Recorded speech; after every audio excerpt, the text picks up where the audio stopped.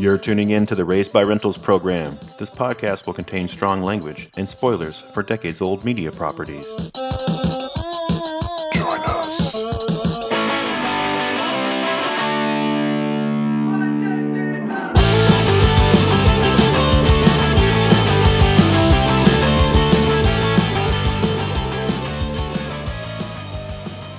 Welcome, everybody. This is the podcast where we examine pop culture franchises of the VHS era and improv new stories right now off the dome to imagine how we might improve our favorite movies, TV, and games. I'm Josh. I'm Mike. And we were Raised by Rentals. Mike, it's our fourth episode. Woohoo! We made it to the fourth episode. I think we're doing pretty good so far. We're on a pretty good roll, I would say. Absolutely. Gotten some really good feedback. It seems like we've got some people who are enjoying the show and enjoying our format. I know I'm enjoying the hell out of it. So we're going to keep it rolling. But we are going to do one thing a little bit different today, because when this episode comes out, it should coincide with our birthday week. We're old.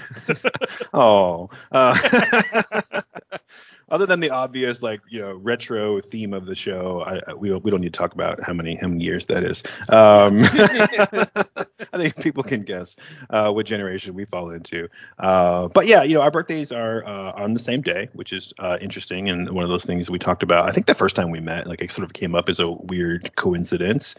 Yeah, and I actually remember the conversation really well because we were talking about, I was talking about my birthday. And then you were talking about yours, and I said, yeah, it's February 3rd. And you were like, yeah. And I was like, yeah. You were like, no, that's my birthday. And I'm like, no, wait, what? That's my birthday. It was totally like we were both confused at what the other one was getting at. Yeah, see, I knew that you would remember those details because you have a much better memory for those sort of those situational memories than I do. The way I remember it is, I don't even remember that part of the conversation, but I remember sitting in that Denny's in Niagara Falls that you and Mike and Josh and Dawn had a great chat about on the Count Creepyheads Saturday morning Monster Mash recently. Yep. Sitting in that, I was listening to the episode and I'm like, yeah, I remember sitting in that Denny's. And I knew Paul Yates, and you knew Paul Yates. I was in a band with him, and you worked with him. And I remember we were in that corner booth right by the front door. And I don't know why I sat there. I think maybe because Paul was there, and somehow comics came up.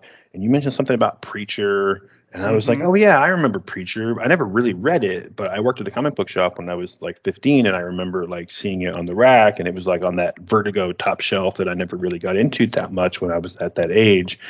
And we just got to talking about comics. And it was just I feel like we knew each other for years after a couple of hours, Exactly.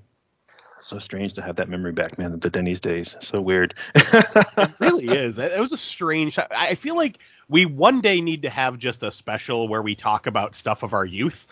Yeah. That was a really weird time, but it was interesting.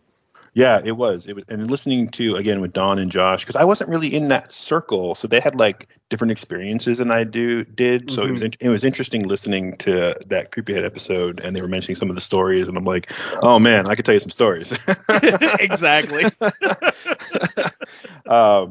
But yeah, so we thought, hey, it'd be fun to do a birthday special, and by that, really just whoever's birthday it is gets to pick the topic, no matter what, without really discussing it too much ahead of time.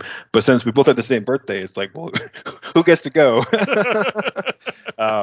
But you had a really great idea about a franchise that I'm not as big of a fan of. We'll say that I'm a big fan, but not nearly, the huge aficionado that you are. So I was like, cool, you take this one, I'll take the back seat, and I'll do, my special either next time, or maybe I'll do an unbirthday thing in the summer. It's 6 months from now, whatever. We'll figure it out. But this will be your thing today. So what's cooking in that twisted little brain of yours this time, Mike? Well, this is kind of a little bit of podcast synergy here, because over on the Boogeyman's Closet, we also do birthday specials. And this year I decided not to torture my co-hosts and pick a movie that only I like. But I figured I would pick a film that everybody enjoys. So on the Boogeyman's Closet, we decided to cover A Nightmare on Elm Street, the original, for my birthday special.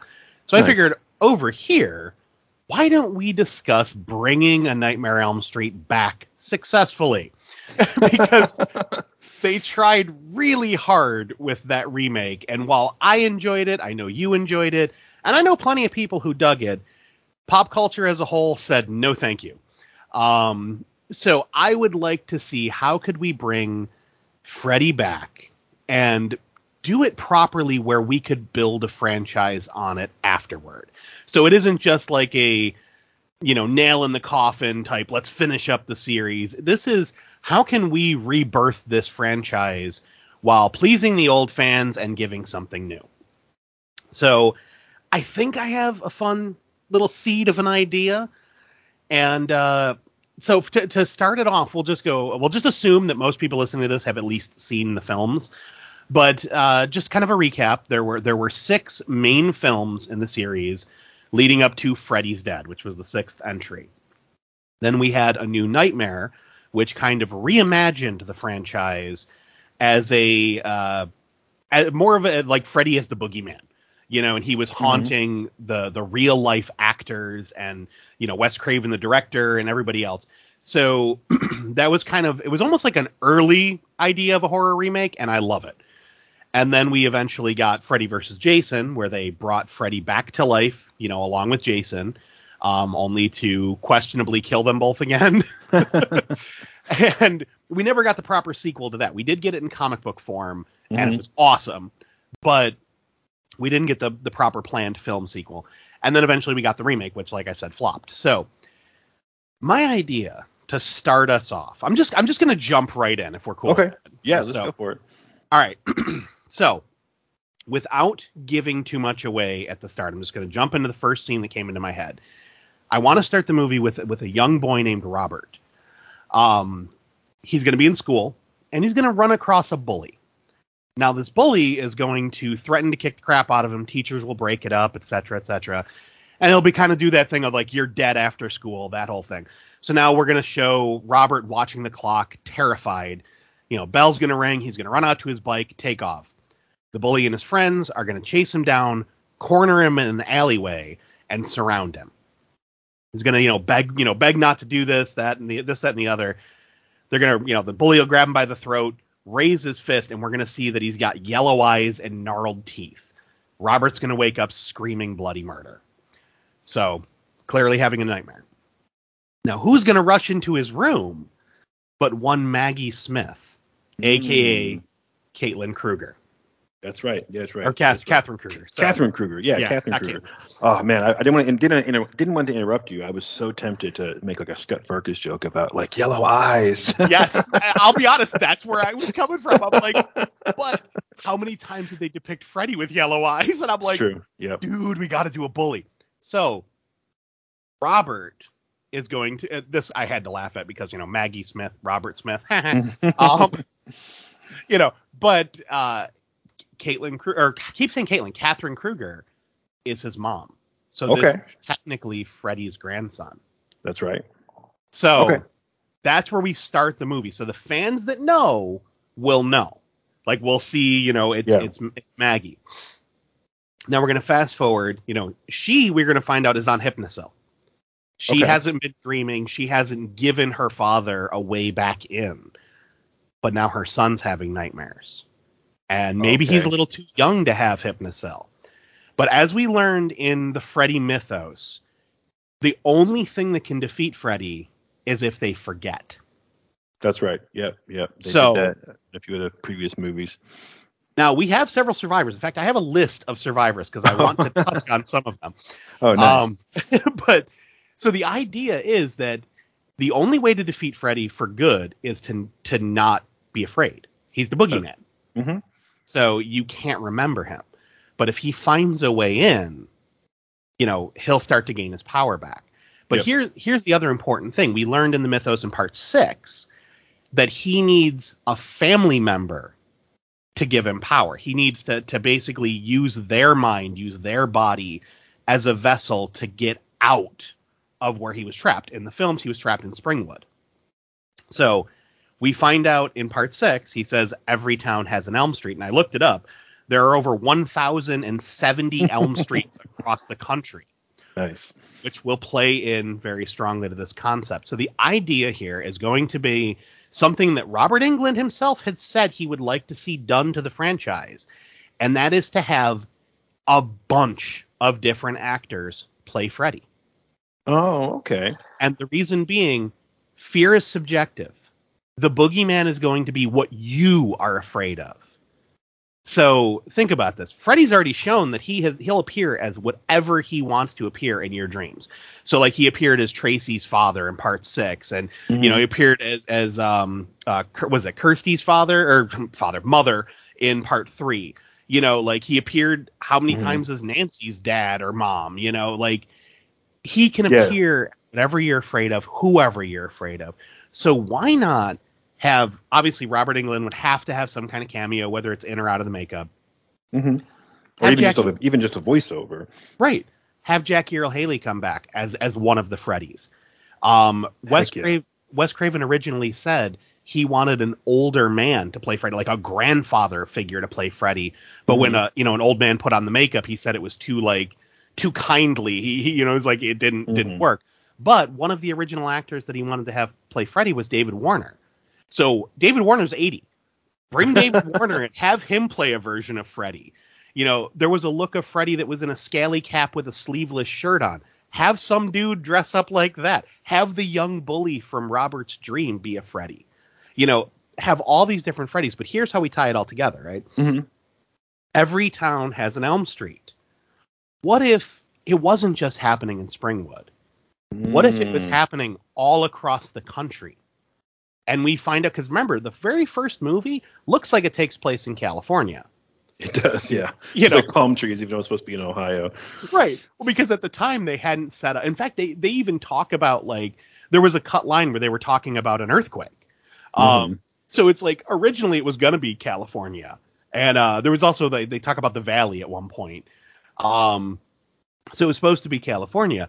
But they, through the films, whatever, somebody decided Ohio at some point, so now it's in Ohio. But some of the Freddy novels, I want to say it was, what was it? It was the first Black Flame Nightmare on Elm Street novel. It does take place in California, and these girls bring Freddy back, to try to use as their personal, dream assassin. Sure. And it takes place in California. So my idea here is that we're going to find out that even the remake works in this timeline, because we're going to have Quentin and Nancy from the remake, survivors of the attack, be on a different Elm Street in a different city. Okay, so, yeah. I want to bring back the survivors and see how they deal with their own personal Freddy. Okay, yeah, no, I think this is awesome. Yeah, I have a lot of ideas right off the bat. Yeah, a lot of ideas, a lot of things I think we can kind of go back and explain a little bit too. You mentioned some of the survivors in some of the previous movies. Carlos was another one from part 6, whose mom was like the person he was afraid of, or maybe it was his grandma, right? But somebody who was like sticking those like big Q-tips in his ears, poor guy. Yeah. So I'm a big fan of making a remake or a reboot, something that can fit within the larger franchise. I'm on record way back in our first episode that I think that the Friday the 13th remake from 2009 fits just fine into the overall timeline, with a couple of tweaks, you ignore a couple of little details, but whatever, it's Hollywood. These things rarely line up. I think it's funny how especially in the Friday the 13th series, how so much of what we think of as canon in terms of who Jason is and who his family is and his origin story, so much of that is actually just head canon or fan canon, where people have pieced things together, and they've sort of they do a sort of Marvel no prize concept of, well, it had to have been this way, otherwise this with detail wouldn't make sense. And these things don't really contradict each other, because if you think about it this way, there's this concept of we know he has a healing factor from part 10, so, well, he must have used the healing factor to survive the quote unquote drowning in the first movie, and that's how he's back, and that's how he looks different, and blah blah blah blah. And I think every Jason fan knows that that's the story of his background, if you're a big Jason fan like me, but like that's not really explicit in any of the movies, right? So I think there's a lot of room here to do something very similar where we can kind of like fudge the details a little bit and take sort of some of what we know about Freddy and just expand on it right into a larger canon for who and what, underline what, Freddy really is. And using that remake, I think, is an interesting twist, because there's a couple of things in there we're going to kind of have to explain away, right? The fact that if it's a different Freddy Krueger, then why are there two people that are so similar, right? Similar name, similar backstory, whatever, if they are different. And if they are the same, then, why is it different, right? Why is the Jackie Earle Haley Freddy so different than the Robert Englund Freddy? Even like the timeline is kind of off, right? Oh, I already got an idea, but go ahead. Go ahead. Go ahead. You jump in. Here's the thing. We look at part 6. They bring in the Dream Demons. So we find out that there was this actual demonic entity that gave, Freddy Krueger his powers, right? So, and then in the remake, or not the remake, the New Nightmare, we find out from Wes Craven saying that there's always been this evil, like this evil has always existed and it takes on a new form. So here's the thing.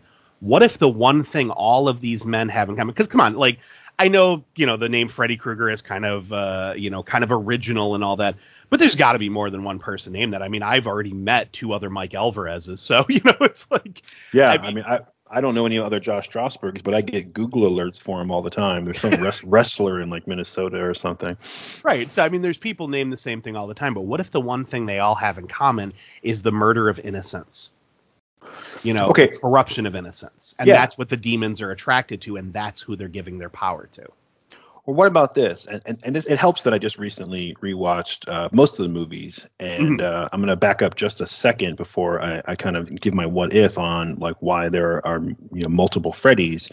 But one of the things that I noticed watching the first 6 movies, basically back to back, and adding in some of the elements from New Nightmare and the remake as well, but there is a much more of an overarching story through this first 6 movies than I think I remembered. I don't know that I really thought of them as being that closely tied together, other than the fact that yes, was it 3, 4, and 5 are kind of a trilogy, and that there's recurring characters like Kristen and Alice.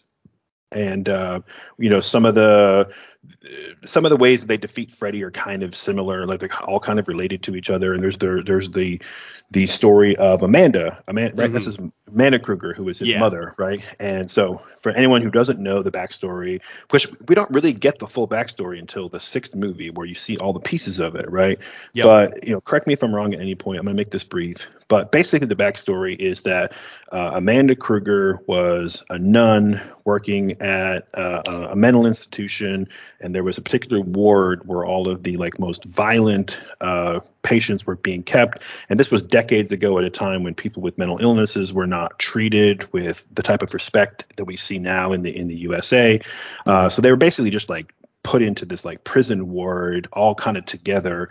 And she gets locked in there mistakenly over a holiday break when the employees are gone. And there's like over 100 guys in there, who are violent criminals with like mental health issues. And, she's repeatedly, sexually assaulted. And eventually she becomes pregnant. She has a child. She gives the child up for adoption, I assume, even though they never really say that specifically. But as a nun, she doesn't raise him, and we see he has a stepfather later on. But so she gives him up for adoption. But right from the very get-go, like, it seems like the entire town of Springwood knows who he is, because even when he's a little kid, people are chanting and making fun of him as, the son of 1,000 maniacs, or a son of 100 maniacs, rather. So it's like he knew his own origin story as a kid, because people bullied him over the idea that he was, obviously that's biologically impossible, right? To be the son of 100 people. Like, it was one of those guys. And we see I think it's in part 5, where Robert Englund plays one of the inmates himself, right? So he's kind of like fathering himself. He's his own dad.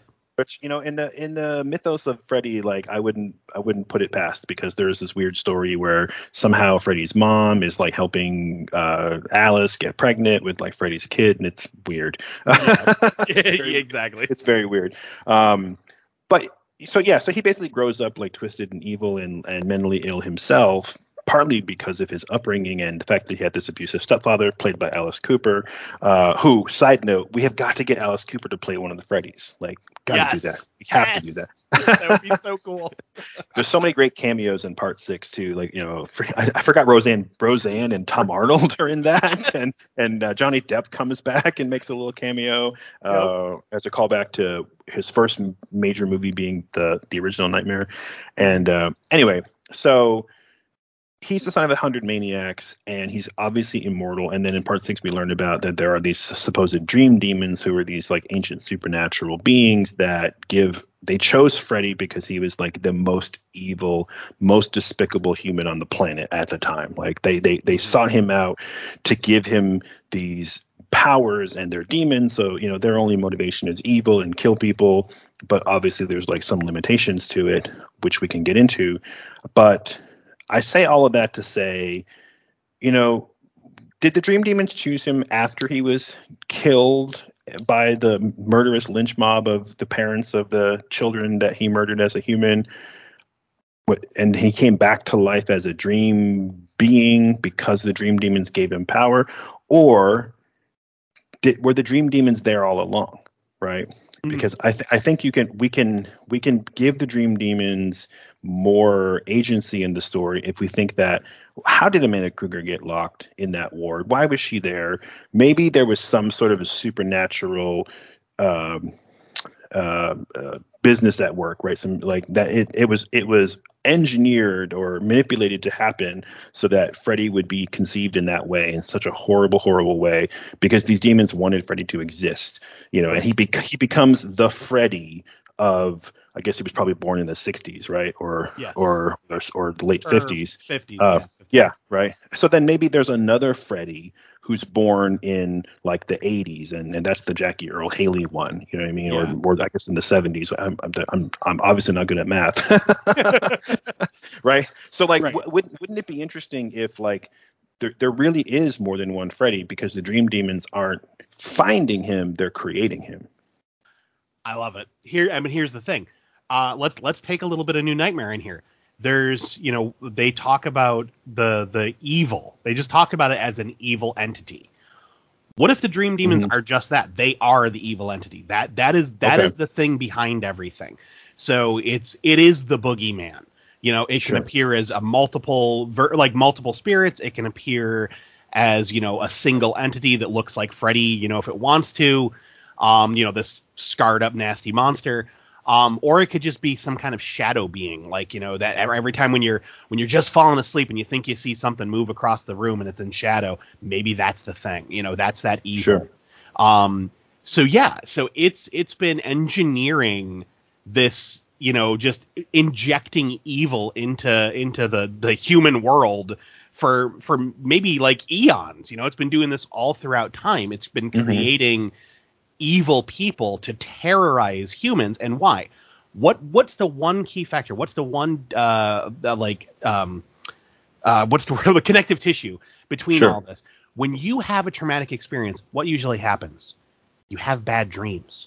Yeah. You can't get over it. Your subconscious thinks about it. So this creature, this demon, is fueled by fear. It is the boogeyman. Yeah. It's fueled by fear, fueled by human trauma. So it's literally generating its own food source. It's, injecting this hatred into the world of man to create these personal boogeymen who will then, terrorize people, give them bad dreams, which will then feed it to create more monsters to create more bad dreams.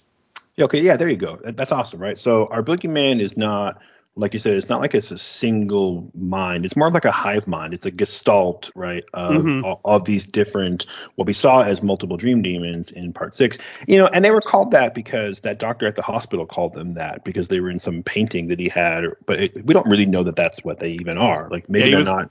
I think he said Sumerian dream demons or something. Yeah. Like that. Something like that, right? And it's like we know what they are because that's what he explained to the audience. But to your point, like maybe they're not. That's not exactly accurate, right? Yes, they're dream demons in the sense that they feed off of fear, and fear is made in an abundance during nightmares. So that's like the best way to get, the fear that they need. They're like fear vampires, and they feed Right. off of humans. And the best way to do it is while they're asleep, not only because they're generating like uber levels of fear during these nightmares because they're so irrational, but Hmm. also because while in sleep, that's when their minds are connected to whatever supernatural realm where this boogeyman entity is from, right? Whether it's heaven, hell, the other, whatever this Yeah. realm is. And we know that there's like non-evil, I'll say, people in that realm because we saw the ghost of Freddy's mom, Amanda Kruger. We saw Hmm. the spirits of the victims, right, who were either being tormented or being freed. We saw scenes in various movies of, when Freddy is defeated, he loses the souls that he's collected. They go off to some bright light, whatever that bright light is. Right. So there's some kind of a supernatural realm here, and maybe we can kind of explain that the dreams are important because that's when humans on the physical realm are connected to the spiritual realm. Like, so your brain becomes the sort of conduit to go back and forth, right? Well, let's just break this down for a second. There's a lot of myths throughout human history, and there's other Mhm. films that touch on this, like the Insidious franchise, There you go. where when you dream, your spirit is basically what you're seeing is what your spirit is seeing while it's connected to the spirit world. Hmm. So basically, like dreams are kind of our vision into the spirit world that's happening around us at all times. Okay. So it's like it is this persistent world between reality and the afterlife, where it's like demons and angels and all sorts of stuff. Whatever you believe, it all kind of it culminates in that world, and dreaming is our connective tissue to it. Because everybody has a soul, that whole thing. Like, Hmm. especially if we're playing with the mythos of the Nightmare on Elm Street franchise, there's a lot of religious imagery in those films. So Hmm. if we're gonna be playing in that world, like, yeah, it would make sense that dreams would have all of this spiritual aspect, considering all of the many myths and stories about that already exist. Yeah, I agree. I think this needs to be a sort of like good versus evil, black versus white, sort of that the classic age-old spiritual battle. But we don't have to get into any specifics as to like what it is No. exactly, right? But I Yeah. think you're right. I think that's important, and I think it's an interesting to note too that Freddy, as some kind of a earthly avatar for this boogeyman gestalt creature, he has his limitations, right? He's limited to the dream to an extent, right? We can talk Right. about that, right? And he's been defeated several times, but always temporarily, right? So he's got some limitations, but the boogeyman either shouldn't, or if we're gonna, explore this sort of like boogeyman plague, right, or whatever, as we spread it across the country, we'll kind of Mhm. need to talk about like, are there limitations, or is there some kind of a weakness, and what is that? Because we need to have some way to obviously ultimately defeat it, and like we can kind of get to the ending, right? I'm just trying to think as we lay the groundwork, Mhm. is this some sort of a all-powerful dark god, the black side of the yin yang kind of, of reality, the good Right. versus the bad, or is it some kind of a, let's call it a limited entity in the way that you think of as like the Christian devil, where it's like Okay. the Christian devil is not a god, but it's an almost, all powerful evil being, but it has weaknesses that are defined. You know what I mean? Okay. I think that we do play it off as almost like another type of a god, because there are multiple religions, including the original Bible, that do mention other gods. So what if this Hmm. thing is some kind of like almost like a parasitic entity that's just feeding on mankind? And here are the two ways to kind of defeat it: is to not be afraid. And how do you not be afraid? You forget. So we've already established that Oh, mythos that if you forget, you're not afraid. So that's there's true. that.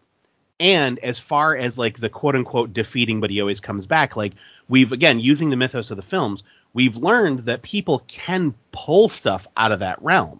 They can actually pull things from the spirit world / dream into reality and kill it. Because Freddy has been dismembered, blown up, killed how many times in the real world, and defeated, even if just momentarily, but long enough for our heroes to escape his grasp.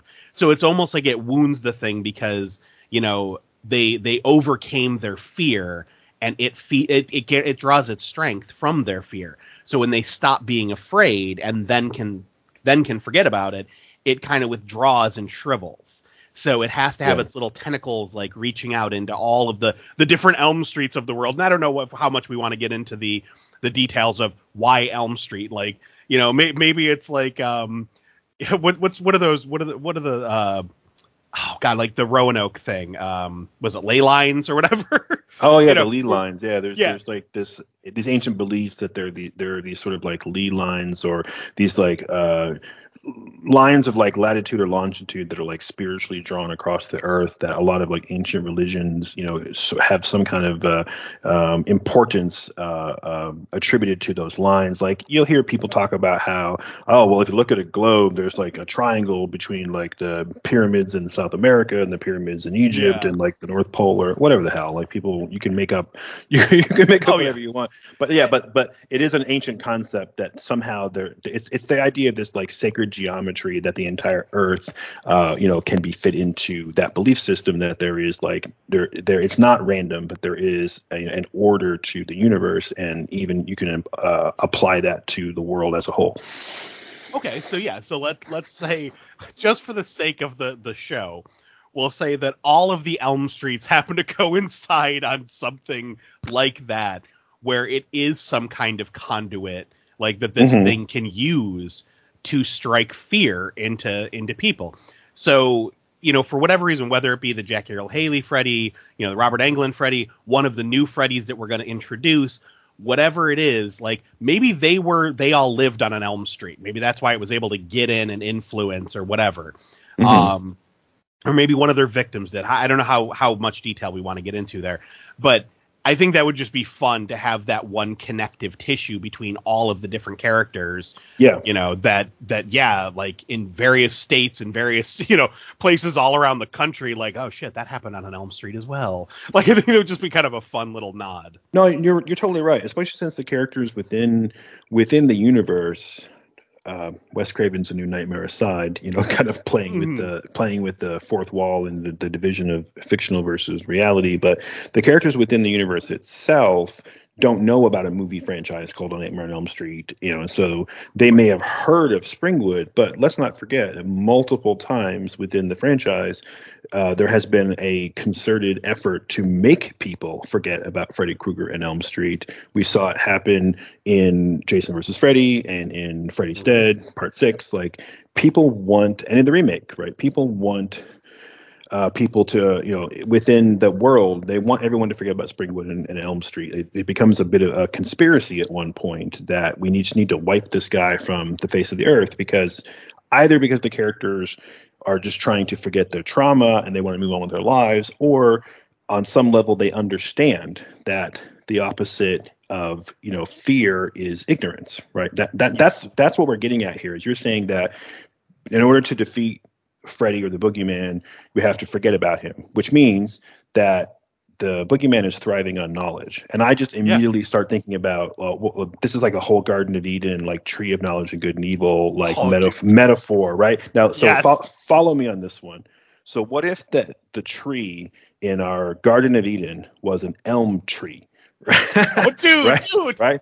Yes. And so we have to have a backstory explained by some, you know, professor character at some point, where he's going to get into the spiritual and mythological history of why elm trees are important. And frankly, we can make all this shit up if we want to, right? But there's probably something in reality that I don't know about. We can go and find out what's the significance. The only thing I can think about with an elm tree is I'm a crossword puzzle guy, so I know that every time you see the word elm in a crossword puzzle, it either has some reference to the movie that we're talking about, or it's like a shade tree, right? So the Mhm. idea is that an elm tree, at least in European or Western mindset, is seen as that. Well, that's a shade tree, which means it's a tree that harbors darkness, right? Shade, shadows underneath Yes. it. Right. So that's how we connect Elm Street, because we explained that the first Elm Street was one of these, like, we'll call it like a spiritual weak point in the physical world, right? And the reason Mhm. that the boogeyman was able to reach through and grab the first Freddy, whoever that person was, or have some connection to him, because there was some kind of a physical weak point on this, like, Lee line or whatever. And so Mhm. as the evil spread and as humanity spread across the earth, everywhere they went, there was like an elm tree, which becomes an elm street, and of course in English, in America, we name things after things that we're familiar with, and Mhm. so we can twist the mythology a little bit to say that, yeah, it was originally literally the tree of knowledge of good and evil that harbors darkness, where this boogeyman lived as like the snake at the bottom of the tree, the serpent in the garden, and now the garden is everywhere. Dude, I'm grinning from ear to ear. That is so fucking good. Like, Thanks. that is perfect. I love it. Oh, and like, seriously, there's so many ideas here. Okay, so we need somebody to explain this, right? So we're gonna take Robert. Robert's having bad dreams. So Maggie, being afraid of like what that could mean. Like, she's on Hypnosil herself to block her own dreams. Hmm. She's always had this fear that one day, maybe Robert will start having the same nightmares that she had, visions of her father.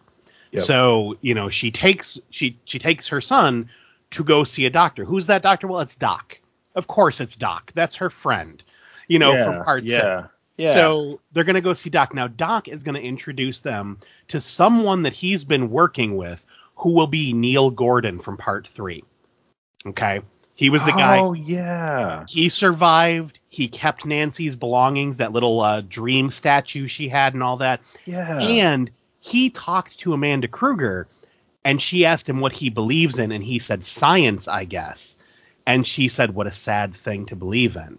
So he had no spiritual belief. But then he had all of these fucking experiences with a ghost nun and a fucking skeleton and like all sorts Yeah. of crazy shit. So of course the guy's going to become very religious, but he's very studious in trying to find more information about what's going on.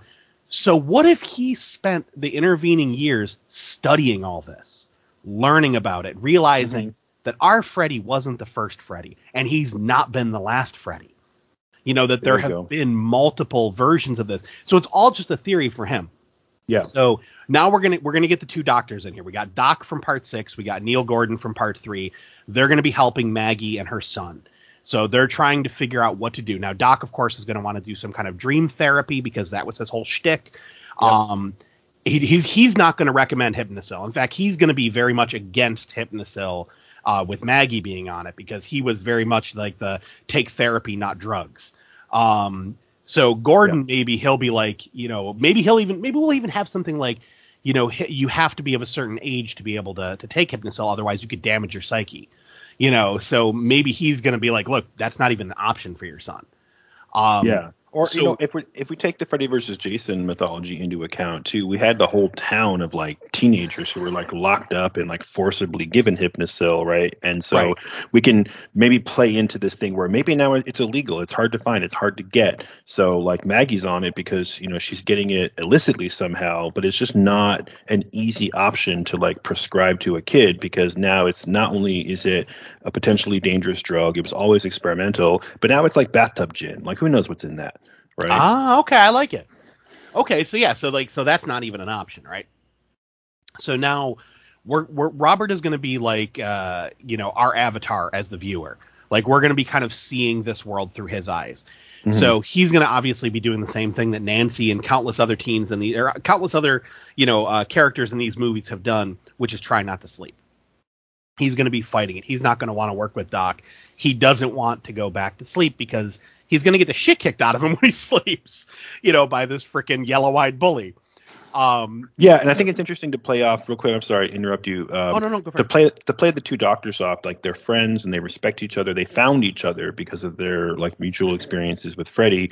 But I think it's interesting that Neil is more of like, yeah, don't go to sleep, or at the very least, don't dream, avoid it, stay as far away as possible. He's the arm's length, argument, whereas Doc is like, you can't avoid sleep, you can't avoid dream. It's a natural part of your physiology. So what you need to do is learn how to control your dreams and take charge of your dreams, because that's what he was trying to teach the kids in part 6 is like, Yep. take charge. So I think it'll be interesting to we get both sides of that argument, and we'll see where Robert ends up on that spectrum. Go ahead. Right. Well, and the other thing I was going to say is one thing we do have to bring in is something that's very unique to the Nightmare franchise is the whole idea of like dream abilities. And I've always been fascinated by that. Like that's something in this franchise that has always just like sparked my imagination. Ever since part 3, they've really played with that. So in this world, it is possible to pull somebody else into your dream. Now, why is that? Well, we talked about it a little bit earlier, that when you're dreaming, you're connected to this spirit world.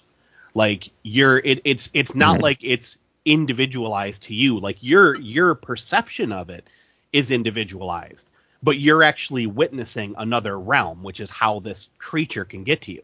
So that's how we're going to explain it away, how people can be pulled into dreams, because we do want to have that happen. There's going to have to be some kind of group psychosis thing later on. Yeah, and everybody's connected to the spiritual realm. So that also helps to explain how they can reach other people, because everybody is connected to this no matter what, right? Even if they're not asleep. And we've seen that, especially in part 4, where Alice was pulling the survivors from part 3, like Kincaid and Joey, into her dream while they were awake. Yep. So, and that was it? And that's the other thing. They can transfer dream powers, because it was Kirsty, or was it Kirsten? Yeah, Kirsten had the dream power to pull people in part 3. And then when she died in part 4, she transferred it to Alice. Yeah. And now then go ahead. Oh, and then Alice was able to do that. In fact, Alice gained all of her friends' dream powers in part 4. Yeah, and I always thought it was interesting. Again, one of the things that I noticed, I shouldn't say I always thought it was interesting.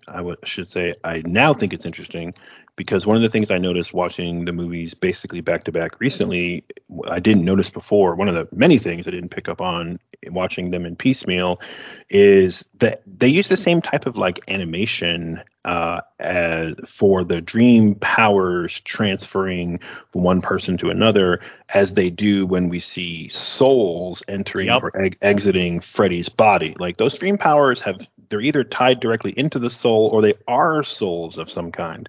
Yeah.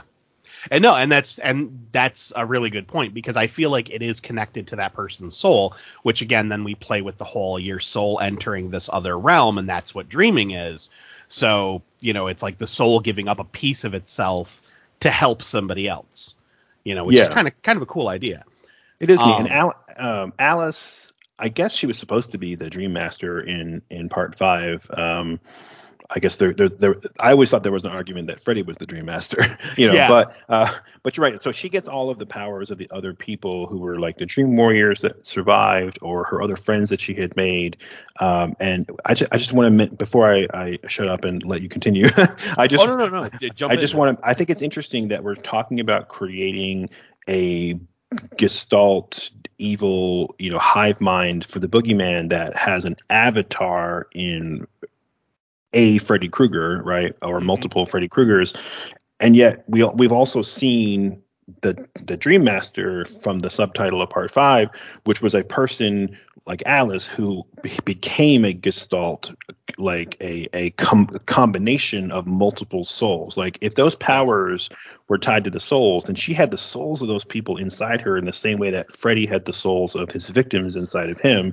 And so I think that if we're going to talk about having multiple Freddys, then do we have multiple Dream Masters? Is that where you're going with this?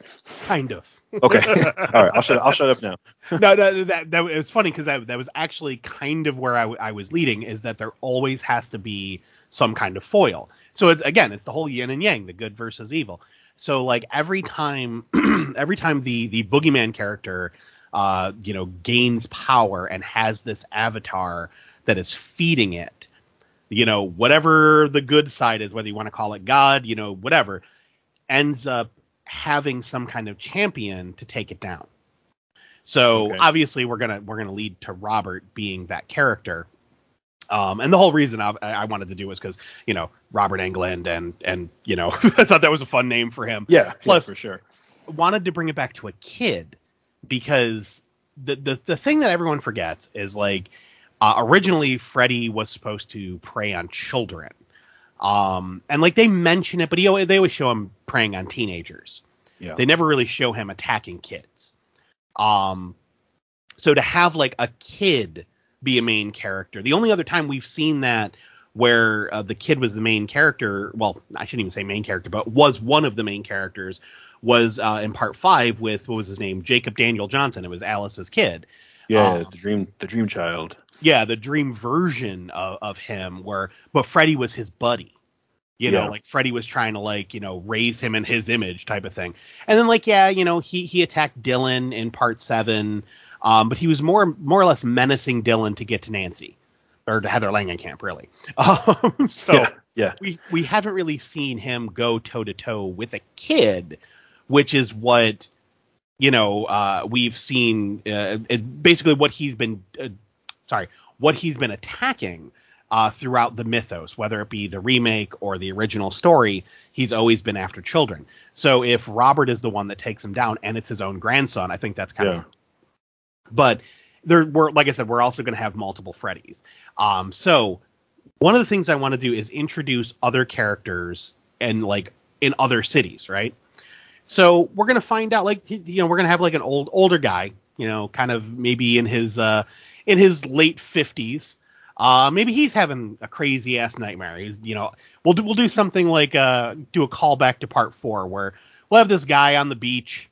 He's chilling, and then some kind of, maybe it's a cabana boy, something turns into Freddy and attacks him. And it's maybe it's some beefy, muscle bound looking dude attacks him. Gonna wake up, and it's gonna be Jesse Walsh. Oh, nice. So I love Jesse. Me too. So we gotta have Jesse come back. Maybe we just go all out and have all of the subtext from part 2. Just throw it out there on Front Street. Jesse came into his own, realized he was gay. Let's just get rid of that whole oh yeah, him and Lisa, we're gonna end up together. Jesse's gay, so we'll have him be a gay character. Maybe he's still friends with Lisa. They're still in contact. They're buddies. They're good friends. So maybe he calls her and tells her that he had another nightmare. And we find out that some of the survivors have been having nightmares. Why have they been having nightmares? So they've been having nightmares because Robert is slowly giving power back to the entity. He's slowly giving power back to Freddy. Mm-hmm. And our Freddy has unfinished business. Because you got to figure. Yeah, big time. Lisa, Jesse, let's see, Yvonne, Tracy, Lori, they all escaped him. So he wants to put the nail in that coffin.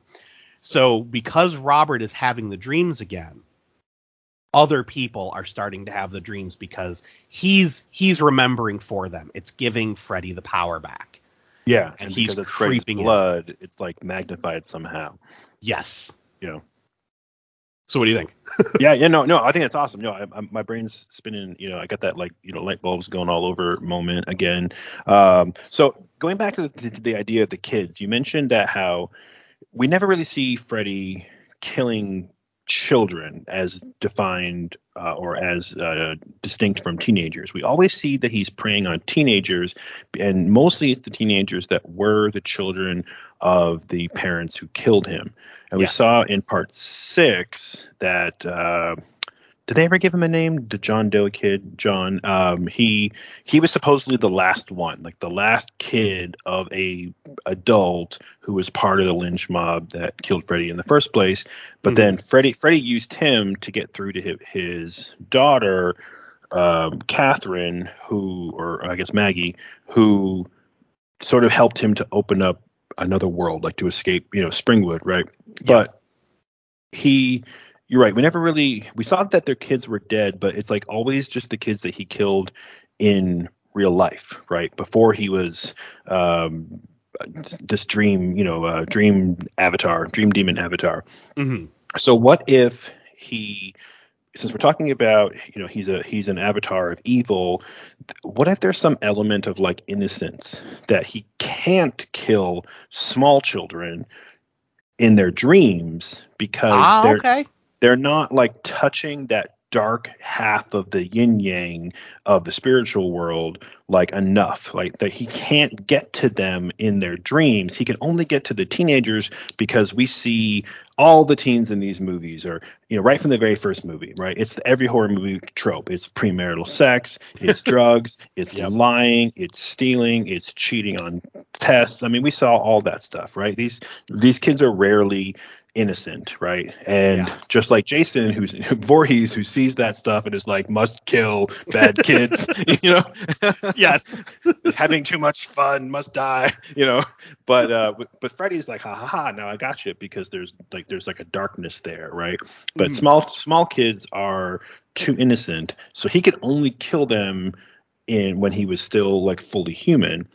But that's what he really wanted to do, right? Because he was a Yeah. child murderer, child, abuser, molester. We saw that in both the original and even more explicitly in the In remake. the remake, Yuck, yeah. yuck, yuck. Yeah, that was rough. That was really rough. For sure. And I want to circle back and talk about the remake at some point while we're talking right now, because man, I definitely want to voice my opinion because I did enjoy it. But wow, what a roller coaster. Yep.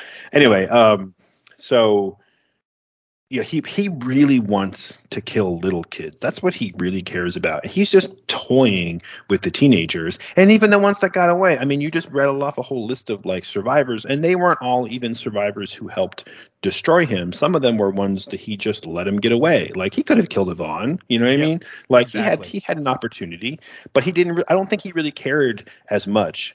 And even when he was messing with Alice and trying to get Alice to like get her to bring him like more people to kill, it wasn't about the kids he was killing. It was about the fear, the fear, the fear, Mhm. because he what he really wanted was to come into the real world so he could get to the kids, the small children, because that was his real like pervy desire, gross. And we saw that in part two. So Mhm. I want to go down one of these tangents here. I'd say like you say, I have light bulbs going up Yeah. all over the place, Right. but go ahead. So I'll try not to circle too far off the path here, the beaten path. So another one of the things that I noticed as I was watching the movies back to back to back to back is, man, there is such blurred lines between the real world and the dream world that, Yes. and I watched some of the movies with my daughter Tegan, who she was trying to figure out, wait, is this a dream? Wait, when did the dream end? Did they really wake up, or was it just a fake wake up? Because we saw all those, sort of Freddy would mess with the kids and make them think they woke up and they were still trapped in the dream. Hmm. So she was trying to figure it out through the first like three or four movies. And what dawned on me, probably for the first time ever, was I knew that there were blurred lines, but I never really cared whether it was a dream or not. To me, it was like, whatever, it's a good movie. You know what I mean? Like they got to pull a stinger at the end, and oh, it was all a dream all along. Like that's Hmm. just good movie making, and I don't really care how it fits into the continuity of the mythos. But I think it's interesting that those lines were blurred so much. And so, anyway, my point is, in multiple movies, the way to defeat Freddy was to pull him into the real world. But I think Freddy wanted them to do that all along. I really do. If you look at the first movie, Nancy pulls him out into the real world, and so he goes from being, let's for lack of a better term, he goes from being like a magical being or magical ghost within a dream to a magical ghost in the real world. But he's still a magical ghost, right? Yes. For lack of a better term, because he can control the real world in the same way that he could control the dream world when he was in the real world. He made Nancy's mom float into a bed. He made like the stairs light on fire. Like he did all kinds of crazy stuff. Hmm. And then we saw that in part two. I think by part two, he was still in the real world, but he was still a magical ghost in the real world. And he uses the fact that he's in the real world to physically get into Jesse to try to like manifest a body for himself so that he could be a magical real person in the real world. And Hmm. that's what he wanted all along. And we saw that happen a couple more times in the franchise later on, where I don't think he was trying that hard to not go to the real world. You know? True. True. I don't know if it was on purpose or he just didn't care because he has power on both sides of that threshold. He's a magical being, whether he's in a dream and can get into everybody's like mind through their sleep, or whether he's in the real world and he's just there fucking with everybody because he's, he was setting things on fire and killing people and, and locking kids in a pool party, like all kinds of stuff in like Yep. the real world, even without a physical body. Right. And here's, I think the only difference is that in the real world, he can be put back down. Whereas in the dream realm, it's like, you stab him in the eye, he pulls the scissors out and he's fine. Yeah. But in the real world, he gets wounded and he's wounded.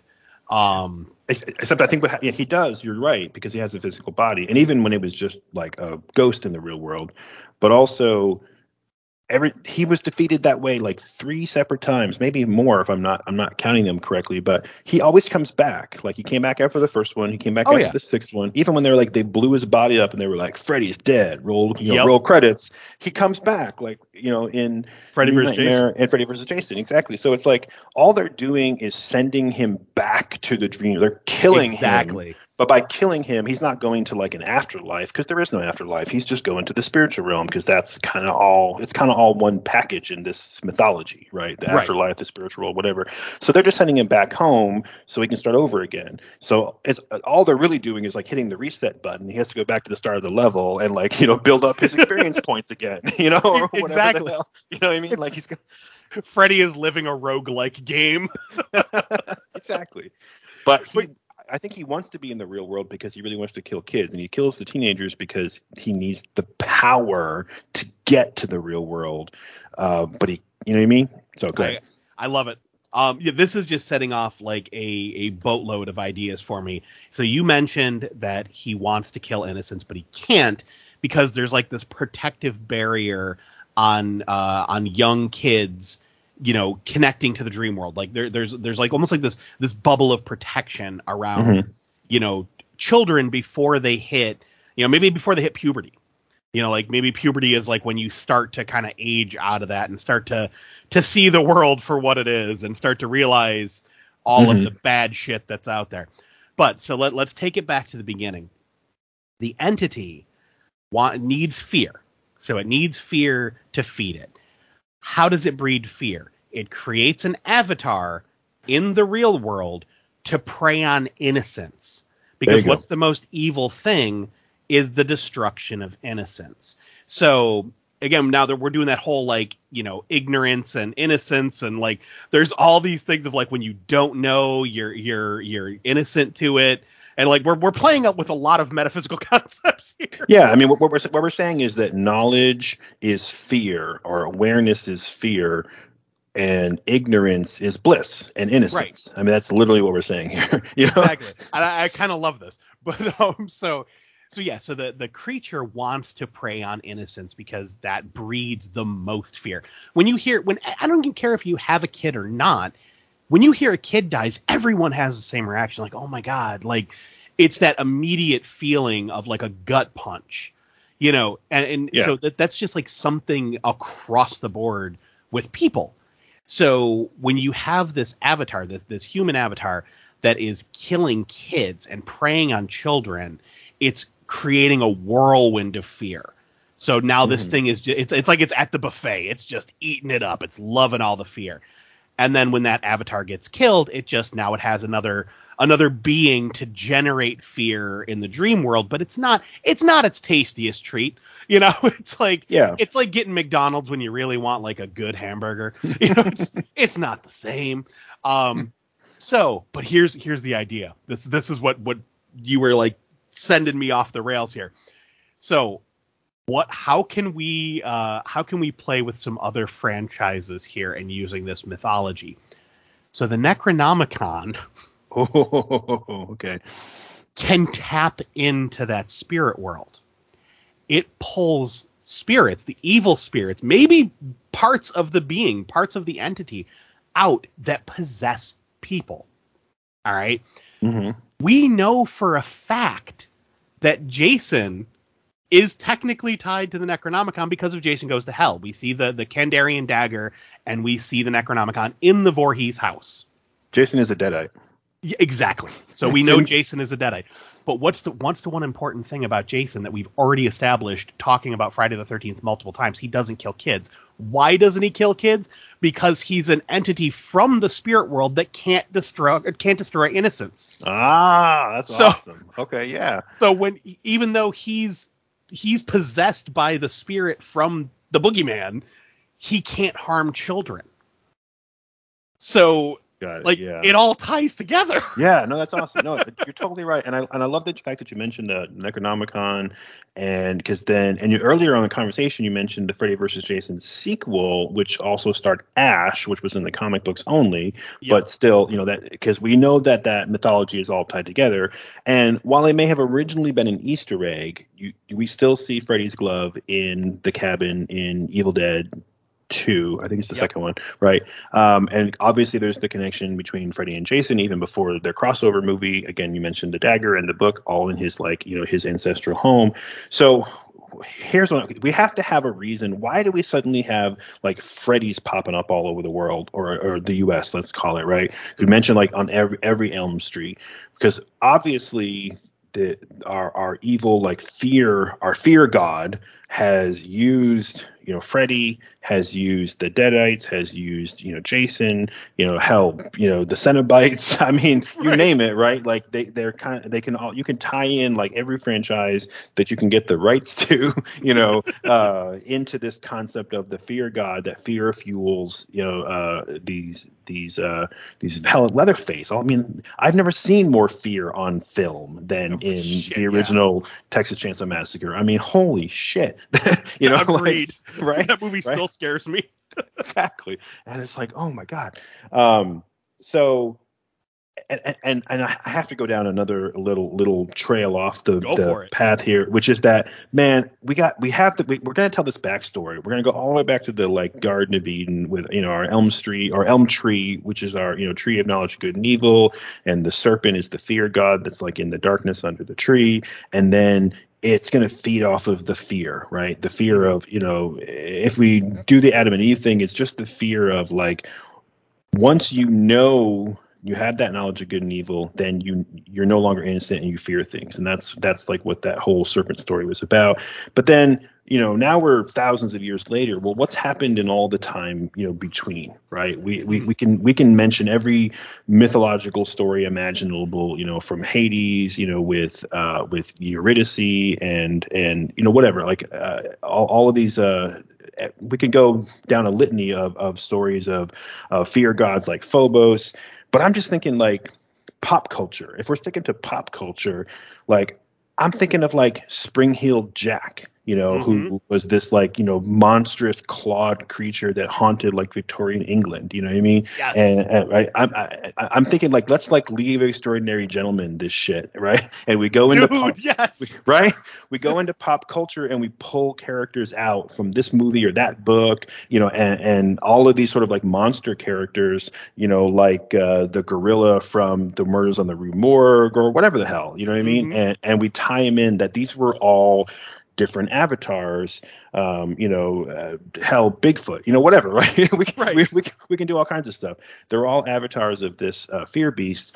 But what if what we find out was, because Jason hasn't gone to space yet and blown up an entire space station, what we find out is that like Freddy is like the most successful one. Like Freddy has become like the pet avatar, the one that that like really cracked the code, because he was such an evil bastard as a human and even more evil bastard as like a dream slayer, and he just fucking loved it so much. Like it wasn't just like doing the job or getting power, man. He was loving that shit. He was playing games, he was goofing around, he was cracking jokes, he laughed at his own daughter's memory of killing her mother, and it was like, that bitch got what she asked for, and was giggling about it. Like that's what I'm thinking. I'm thinking that our fear god is like putting all of his chips on Freddy, because even though he's been forgotten for a while, his track record speaks for itself.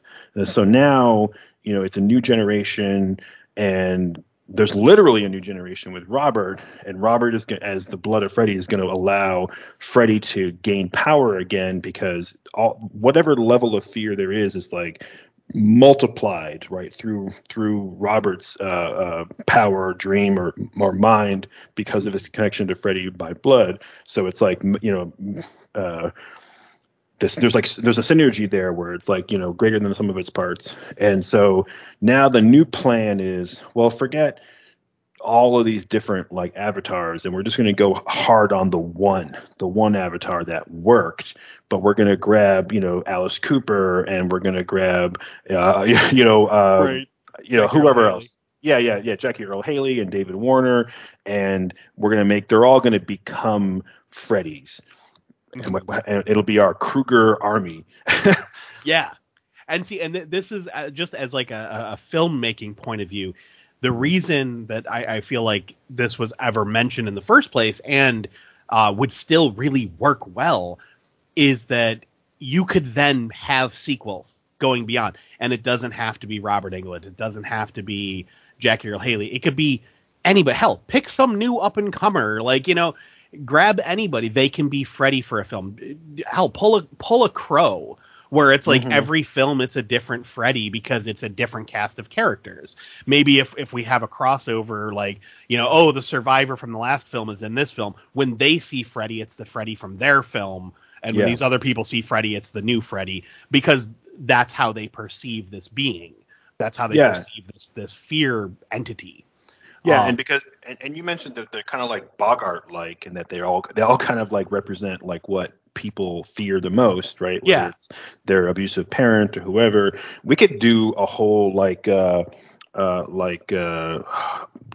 multiple universal multiverse thing, like we saw with like Loki, where it's like you're gonna have a like we had like an alligator Loki and a woman Loki, so now we can have like a spider Freddy and like a bat Freddy, and well, shit, whatever. We've already seen that with a snake Freddy. Yeah, exactly, right. We can whatever scares people, but it has that green and red sweater on. Yes, it's got that coloration to it. Yeah, exactly, right. But yeah, that's really cool. I think so. Slowly throughout this film, we would introduce the different characters. Like, hell, maybe Yvonne can be, because she was a nurse in part 5.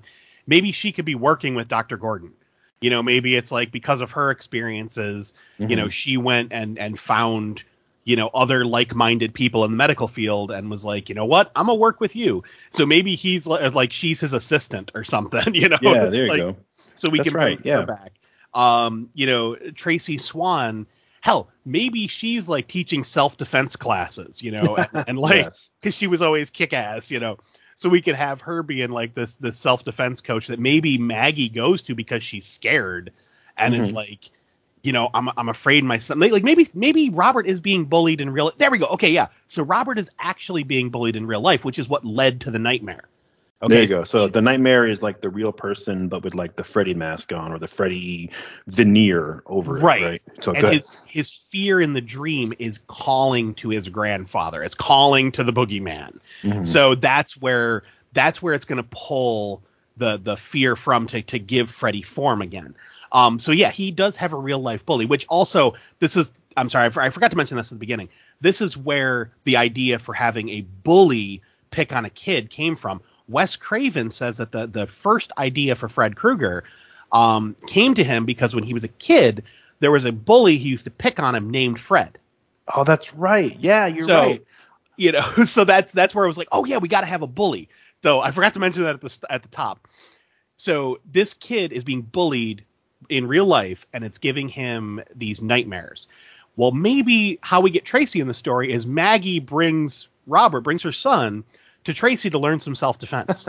There you go. So I just want to bring these survivors in, because the more survivors that Robert touches with that he's unknowingly giving Freddy power, Freddy is going to now have a means to get to them.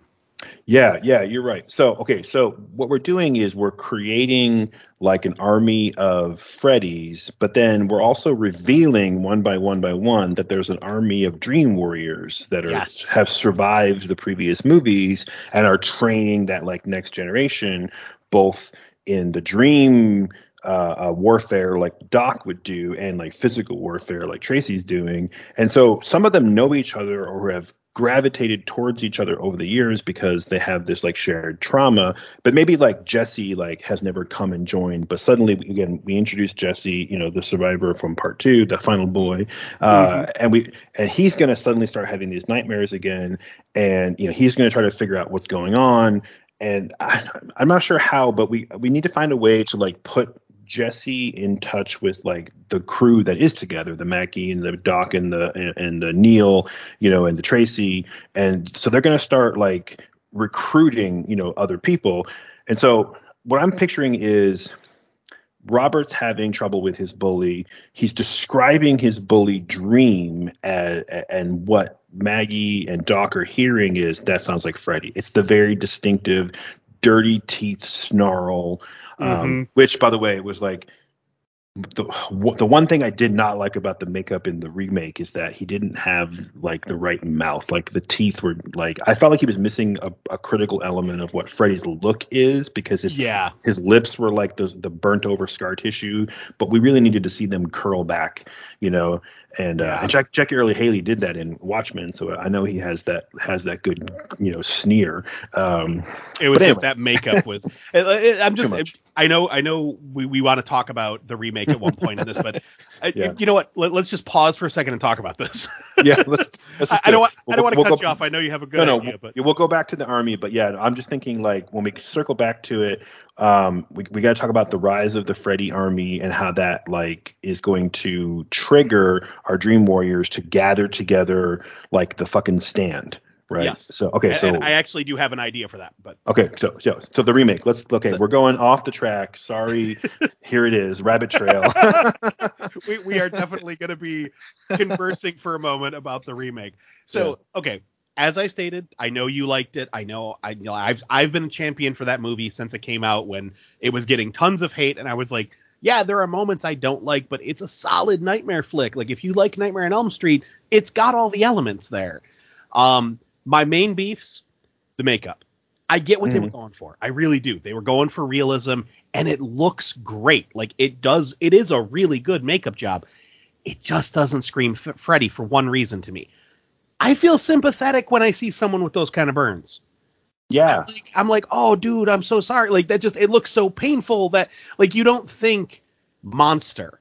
Freddy's look from part 2 on was based on a witch. Like they gave him high cheekbones and the hook nose and the yellowed teeth. Like the whole idea for that look was based on a male witch. I forget his name, but the special effects artist even said like that was his inspiration. The original special effects artist was like, I based it on pepperoni pizza. It was pepperoni pizza and real burn victims. Like he was kind of playing with it. But yeah, the second guy made him look like a witch. So the remake, they wanted to go realism. And while I applaud the effort and I think that the makeup looks fantastic, it's not Freddy. And maybe they were trying to play into the sympathy because of the whole story of was he innocent, wasn't he innocent? That whole thing. Like maybe they wanted you to feel slightly sympathetic for him until the big reveal. But I don't like the makeup. My only other beef, and it will always be this, is I've said this on plenty of other podcasts, especially on the Boogeyman's Closet. I love remakes, but I hate it when they try to one-up a scene from the original film. Either give me don't do much to it. Like if the scene worked and you need it for the story, just do it. Like they did it in The Hills Have Eyes, where I think it was Jupiter, the dad was coming after the kids in the trailer, and they did almost shot for shot, not quite, but the same concept as the original, and it worked. They didn't make a big deal out of it. It was just like, yeah, we're going to blow up the trailer. We're going to do the same thing, but they still did their own stuff with the story. My beef with this is like the wall Freddy, where he came out of the wall in this. That's such an iconic scene in the original, and it's so beautifully done in the original that turning like what they did with it just didn't work. If they just redid it where it's like he came out of the wall in the same way, I would have been fine. But the fact that they were like, let's one up it, made a big CG monster come out of the wall. I'm like, I got claws, that bothered me. And then that having her name wasn't Tina, but the blonde friend of Nancy in the remake. I don't remember. It's like Kelly or something like that. When she is dead and Nancy sees her in a body bag in the hallway, and it doesn't make any fucking sense. Like, it's just she's running through the hallway. She hasn't reached the point of micronaps yet. Like, they're talking about micronaps, and then suddenly we're having her micronapping but still being able to talk to Quentin. Like, it seemed very strange, and it was like, let's drag the body down the hall because that was scary in the first one, but then let's immediately have her standing in the hall again laughing because of that other scene that Tina was in the body bag in the first one. Mm-hmm. It almost it didn't feel earned. Like, that scare didn't feel earned. In the original, that is still that's like in my top 5 scariest moments of all time in a horror movie, is the scene where Tina is laying in the hallway and then her legs lift up by nothing and she's dragged away and her dead arm flops out onto the cold tile. Oh, yeah. That scene is so terrifying to me that when they did it in the remake, it fell so short that I'm like, why did you put this in here? It wasn't needed. Like, you totally could have done a different scare here. Like, that bugged the hell out, because it took me right out of the film. So, and then of course the very end, like, I know you got to have the stinger, but the way they did the stinger at the end of this one, I was like, come on, you could have. It was too much CG. It just didn't work for me. Not that the stinger at the original is any better. No, it's really not. Because when she gets going through that little window, I laugh every time. But it just, I don't know. I feel like they could have done a better stinger. Like, have Nancy get into bed and like maybe see a shadow in the mirror and be like, you know, oh my God, like blink, look around, not there, and then lay back down and have Freddy laying next to her. And then like jump at her and then, you know, end. Like, they could have done something to get that final jump scare that didn't feel cheap and overly CGI'd, you know. But overall, I love the film. I have those couple of quibbles with it. Yeah, I agree. I didn't see it when it first came out. And so my first experience with the remake was people telling me how terrible it was. Right? And it was like YouTube video reviews and friends. And it was like, oh God, it's such a piece of crap. And like, it ruined Jackie Earle Haley's career after he was on a high coming off of Watchmen, which was honestly probably true because he deserved a lot more than that. I agree. And I will say, like, I thought Jackie Earle Haley was one of the best things about the remake because I could not think of a better actor to play Freddy Krueger. Honestly, like, he at that time, right? He was such a perfect pick coming off of Rorschach. You know, granted, I would love to see Willem Dafoe, and we should get Willem Dafoe in our new movie because holy shit, hit that big, you know, big silly toothed Joker grin that he's got. Like, oh my God, like he can just Norman Osborn all over the place. Yes, it would be so good. But I still think Jackie Earle Haley was perfect for it because he just has this intensity in his eyes and the growl, and you know, I thought he was the perfect casting, and I was excited to see it until everyone told me how fucking terrible it was, and I was like, oh, okay, sure. So I didn't really see it, and then when I did see it, I was kind of only half paying attention to it. I was doing something else, and I was like, yeah, this is stupid. It's all this CG. Because all I could see were like the things that you just said, where the CGI was terrible. Yes. And I don't mind. I'll even say I like the callbacks to the famous sequences from the older movies, like the body bag scene and him coming out of the wall and the claw out of the bathtub.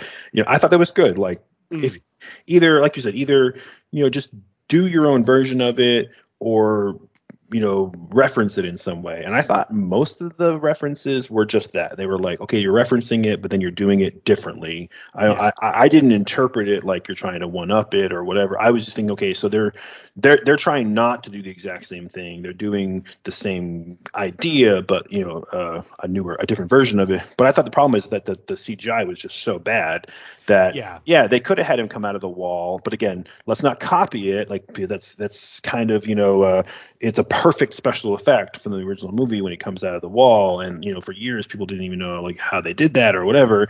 So trying to even do it at all, I think, would be almost sacrilege. So yeah, just do something different with it. Like, make your own spin on it. But it just looked so terrible. It really did.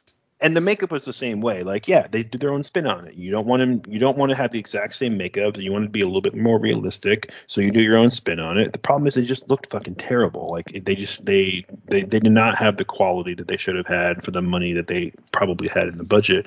But whatever. Like, my main beef with the movie is, well, I'll say I really liked the fact that they introduced a couple of new concepts, and the one that I thought was the best was the curveball twist that, like, maybe, wait, spoiler alert, was Right.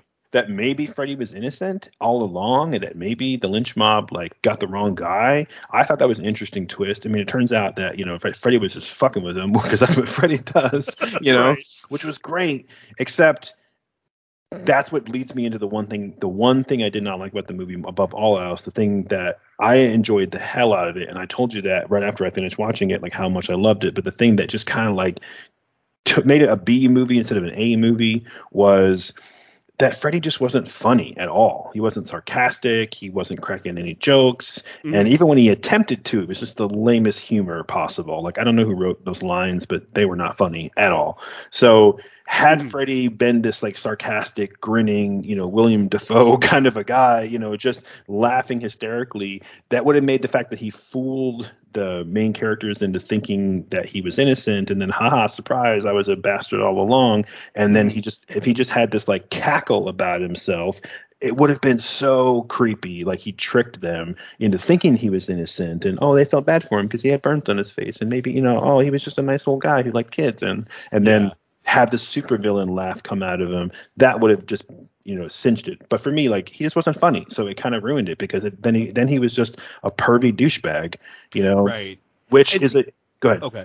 No, that's all right. Go ahead. I was gonna say my last comment is that it's an interesting callback to what we're talking about right now because we watch horror movies all the time, we talk horror movies all the time, and we laugh at people getting like stabbed in the eyeball and like Right. disemboweled and whatever. But like, you and I both in this conversation have talked about killing kids and gone yuck. Like, I don't even want to Right. use the words that I'm like using euphemisms because that's like one place you don't want to go. And I just felt like the Freddy in the remake, because he wasn't funny, it made the reality of the fact that he was an actual like child abuser like so icky that it Yeah. just kind of took the fun out of the movie. And like, aren't horror movies like supposed to, at the end of the day, supposed to be fun, like a thrill ride?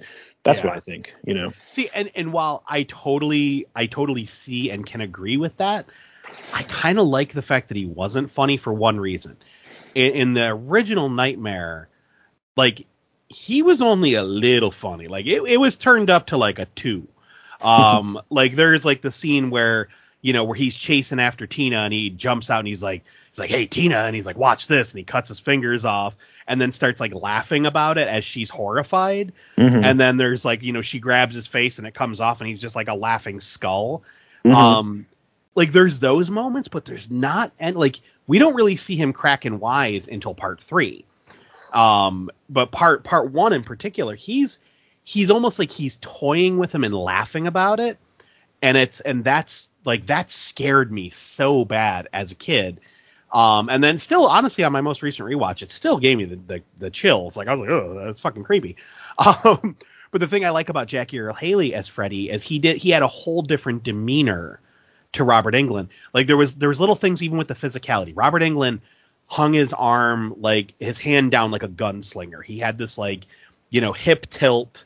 And Hmm. he even mentioned like the that he stood like that because he was kind of looking at like the gunslinger pose.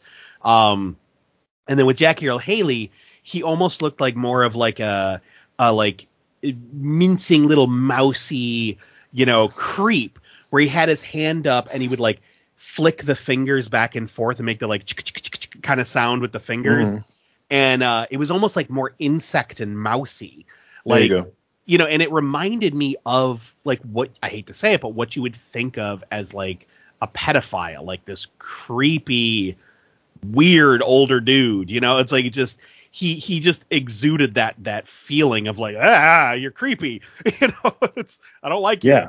And the other thing I liked about it though is when he would toy with the kids, like when he had I forget the kid's name, but that movie's version of Rod, where he had him and the guy was screaming. He's like, why are you screaming? I haven't even cut you yet. And he just starts kind of cackling. I was like, ugh, like it was so off-putting. And then like there's the whole thing where, he kills him and he mentions, like that the brain can keep functioning for 7 minutes after the heart dies. That was really good. And he goes, we have 6 whole minutes to still play. I was like, oh God, like there's just those really gross kind of like you are just the worst kind of monster type of moments. And then even like the line where Nancy says, she says, fuck you. And he goes, oh, sounds fun. It's a little fast for me, though. I was like, you're just creepy. Like everything about you. Well, you know what it was? As I'll say about that is I loved what Jackie Earl Haley did with that character, and I've specifically loved those examples that you just said. Mm-hmm. I think the thing about it is that to me, it wasn't Freddy Krueger. Like I think that's what bothered me about, not bothered me, but that's the issue I had with it. It's a great movie with a great killer with some creepy ass stuff. I enjoyed the hell out of it. Don't get me wrong. It just didn't feel like it was Freddy Krueger at all. It felt like they could have just swapped him out with a different name and a different sweater and made a different movie, and it would have been amazing. But because they called it Nightmare on Elm Street, and they changed just enough to alienate the wrong people, like to alienate the fan base that they were going for, and they kind of shot themselves in the foot. I mean, they went for it. I guess they tried something. Again, like I said, I still think it's a great movie, and people should definitely watch it. I think it's underrated, like highly. But I thought the Friday the 13th remake was far more successful in doing exactly what they tried to do, which was, reference older stuff, kind of collapse the story of multiple movies together into one, reintroduce the character in your own way, but in close enough to the original that it was recognizable, blah, blah, blah, Right. Totally agree. And I think that's always going to be the problem that people have with it is it's not Freddy. I mean, hell, I said one of the problems that I had with it was that makeup is not Freddy, so it's like that seems to be the major complaint for everybody. And I think what we can take away from that is it's not that it wasn't Robert Englund, because while Robert Englund is Freddy, we all know that, it's Jackie Earle Haley put in a hell of a performance, as we've both said. So it's not so much that it was a different person playing Freddy, it was that the character of Freddy was so drastically different from what we know that it was alienating, and people walked away from that being like, that wasn't a Freddy movie. Whereas if Jackie Earle Haley maybe if he did crack wise a little bit, or maybe if the makeup was slightly more unrealistic, maybe people wouldn't have felt as alienated. And I think that's something, circling us back to the topic at hand, I feel like that's something that we could learn from with this kind of a remake or reboot, not even remake, but just a sequel / reboot to the franchise. By having other people play Freddy, they still have to have similar physicality, similar looks, and a similar personality to the Freddy we know. Because maybe that personality isn't, the avatar of Freddy. Like, it's not whoever the person is that became Freddy. Maybe part of that is the creature that is enjoying toying with its food before the kill. Yeah, I think that makes sense too, especially when we see a little bit of human Freddy, like in part 6 here and there.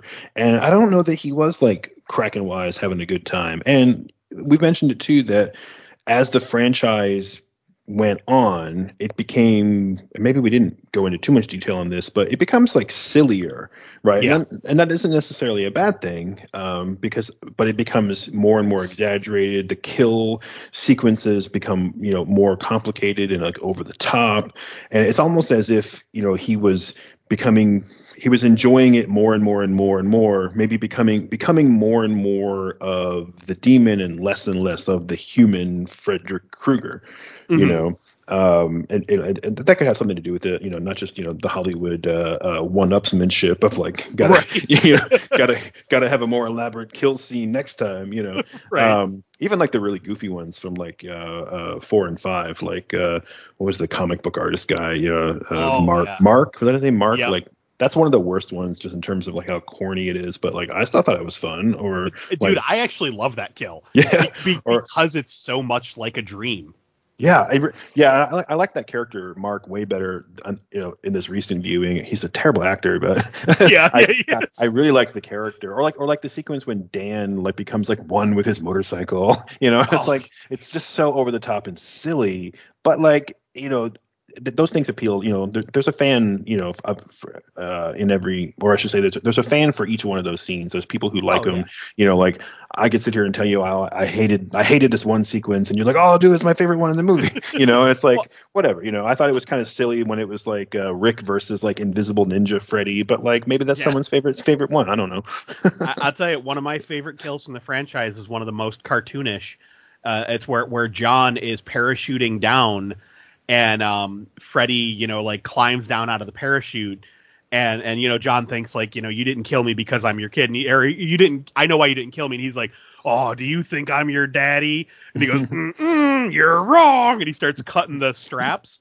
And Oh John yeah. is freaking out, and then he cuts the straps to the parachute. John starts falling, and immediately we teleport to the ground where Freddy is like rolling out a giant bed of spikes, like looking like Bugs Bunny. Yeah. Like it totally is an Acme moment. And then Hmm. John lands on the spikes, and in the real world, we just see holes appear in his chest. Yep. And like, I thought that was such a fun kill. Like, I love the fact that it's cartoony and over the top, because that's what makes the nightmare kills so much more entertaining to me than other horror movies. It's not just someone got stabbed, someone got slashed, their head came off. It's something crazy like that. Like, we get to see this insane special effect of like someone's chest collapsing in like Hmm. rows of spikes, you know, or we get Yeah. to see a giant worm puppet of Freddy eating somebody. I love those types of kills. Or we get to see the kids like veins get pulled out of his limbs and then Ugh. puppeteered. Ugh. Like, it's so nuts. And That's that's what that's one of the hardest ones to watch. oh, I know, right? It's so creepy. How could But they do Cody Culp like that? That's my class 1999 boy. I know, right? It's like, oh, one of these days I will get that movie on the Boogeyman's Closet. I've been trying for a while. All right, so let's get back to that analogy I mentioned a minute ago. Back on track here, where we have our Freddy army that's like spreading across the U.S. as the fear gods power grows, and we're seeing our Jackie Earl Haley Freddy, and our Ellis Cooper Freddy, and our David Warner Freddy, and our William Defoe Freddy, and our Snake, and our Spider. It's Gremlins too, right? We have Right. we have we have all the Freddys. It totally is. And right. Jeez. Now I'm picturing Gremlin Oh, Freddy and I'm laughing.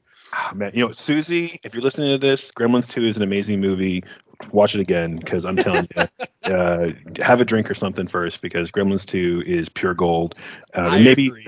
maybe you just had to grow up loving Hulk Hogan like I did, but man, that movie is so good. Gremlins 2 does not get enough love. Anyway, so we have our Freddy army that's spreading, while at the same time we have our Dream Warrior army that's sort of like waking up to the reality of what's happening. We need to get them together, like the Stand. Like I'm thinking, like in Springwood, like they're going to come together because they need to like join forces in like a place, right? And Yeah. Springwood seems like the obvious like focal point, right? Yes. So okay. So here's the idea I have. So we're gonna do that dream sequence like where we cut away from our main cast, because let's get our main cast underway. So we have uh Maggie Smith, or Catherine Kruger, and her son Robert. Then she is still friends with Tracy Swan, who is teaching her son self-defense and all that. And then they're seeing Doc, Neil, so Neil Gordon, and Yvonne is in that group as well. So the other survivors that we would have to bring in are Lisa Weber, Jesse Walsh, Alice Johnson, Jacob Daniel Johnson, and then from Freddy vs. Jason, Laurie Campbell and Will Rollins. Now, if we really want to get out there, we could even bring in the survivors from the remake and say Quentin Smith and Nancy Hallbrook. But so I think where we start with is Jesse, because Jesse was once Freddy's avatar. Yep. So we have a dream sequence. We have him wake up. Let's have him be in California. Let's bring back the reference full circle to part one. Yeah. So he wakes up. He's full of, like, covered in sweat. Does the Jesse scream, and fuck, have Mark Patton come back. He's still kicking. He's still awesome. So heck yeah. Have him, and then he gets on the phone, like he wakes up, maybe like, has a drink, rubs his head, and is like, all right, and he calls Lisa. And he's like, Lisa, they've started again. So maybe he's been fighting these dreams the entire time. Mm-hmm. And, because Lisa and Jesse have such a strong connection. I mean, clearly they do love each other, even if they're not together. They are like, they're soulmates. They're lifelong friends. So she helps hetero life mates. Yeah, there you go. Right. Hetero life mates. So they help each other cope with what they're dealing with. Mm-hmm. Maybe we find out here that Lisa has been having the dreams too. Ooh, so they start searching for others. So now we're going to cut to, let's say, New Jersey, right? And we're going to find out that Lori and Will are still together. Nice. And maybe, just maybe, they run a small camp. Oh, Jesus.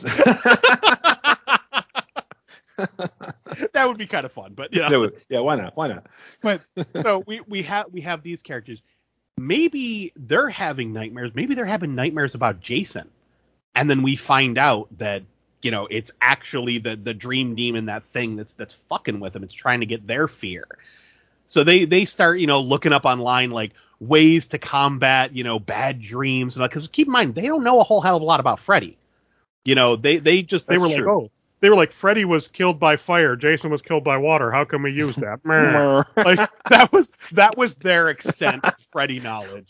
Well, and let's be clear. Let's be honest too. I mean, Freddy versus Jason really focused way more on Jason than it did on Freddy. Freddy was the impetus for the story, but Jason seemed to get like the screen time and the backstory.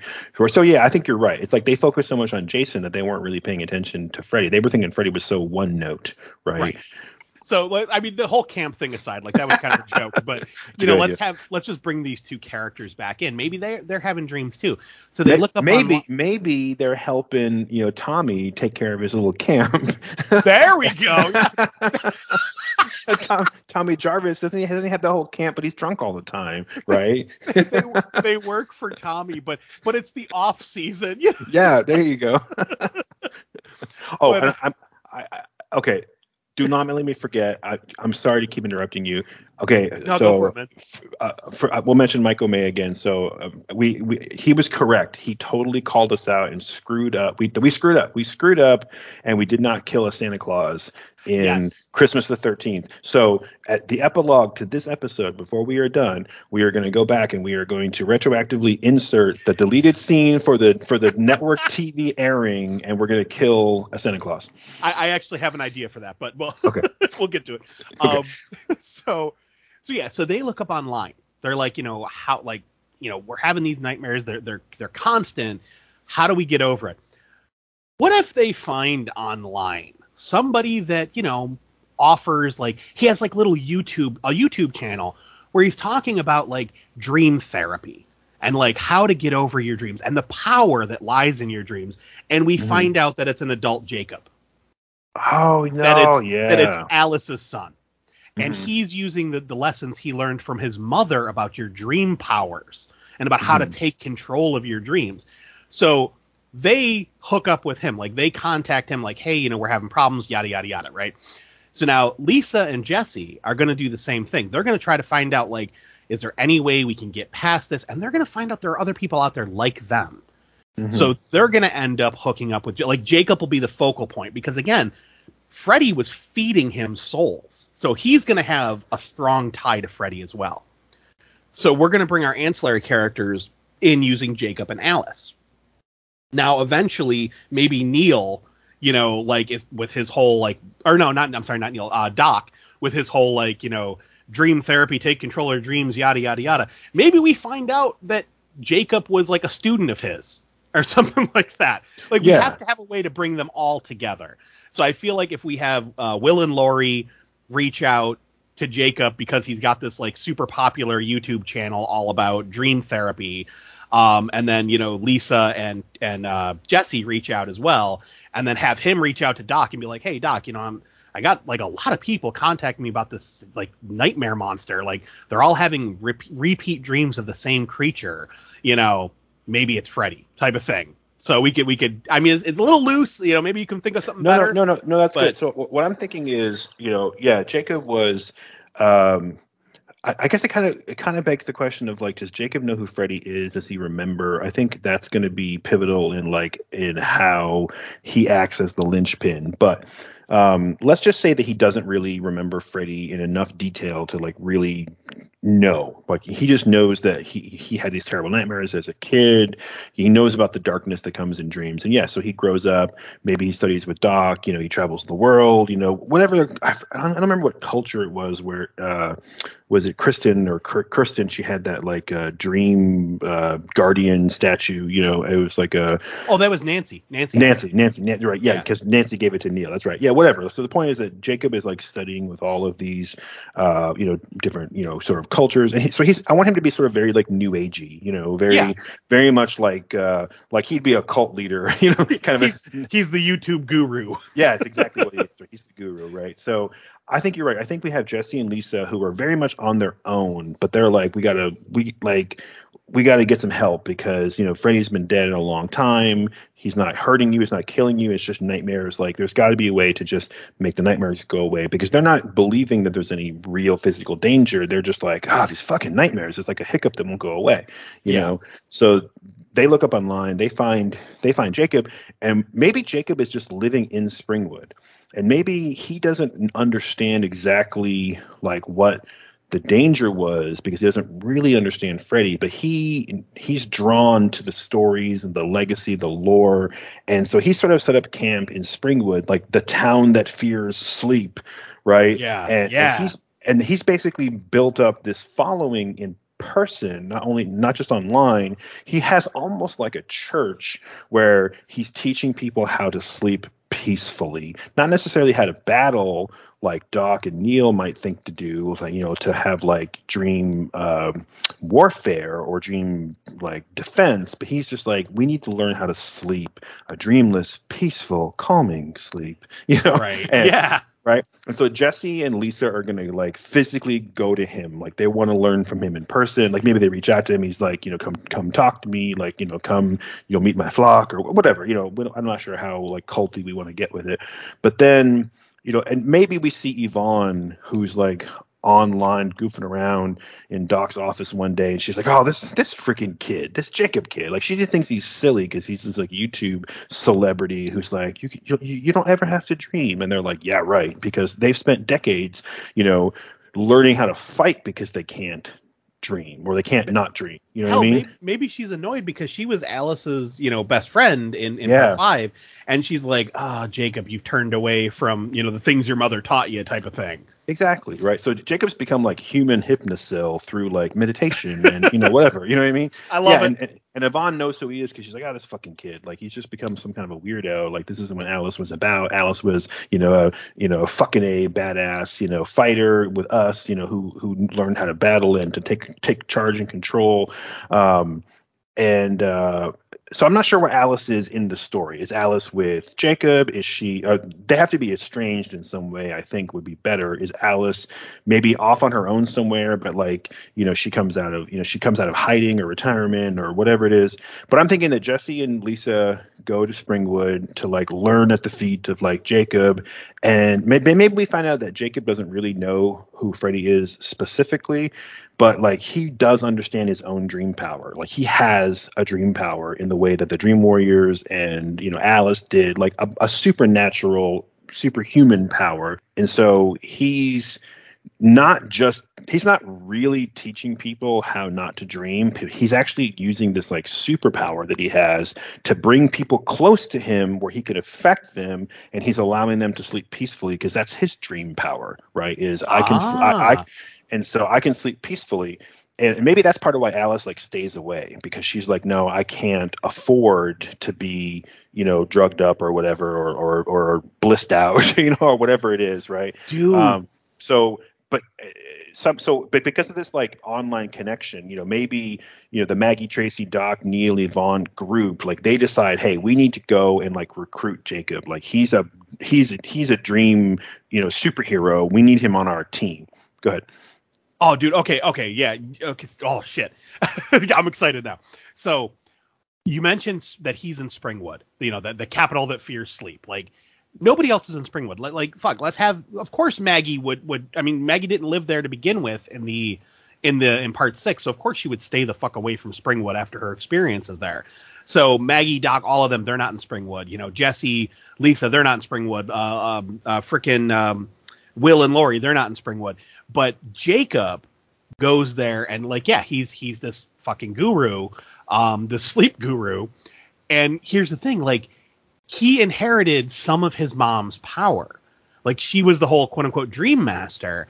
And what was the one what was the first power she got? The first power she got was Kirsten's power to bring others into your dream. There you go. She inherits, Jacob inherits part of her powers. So yeah, people have to be around him.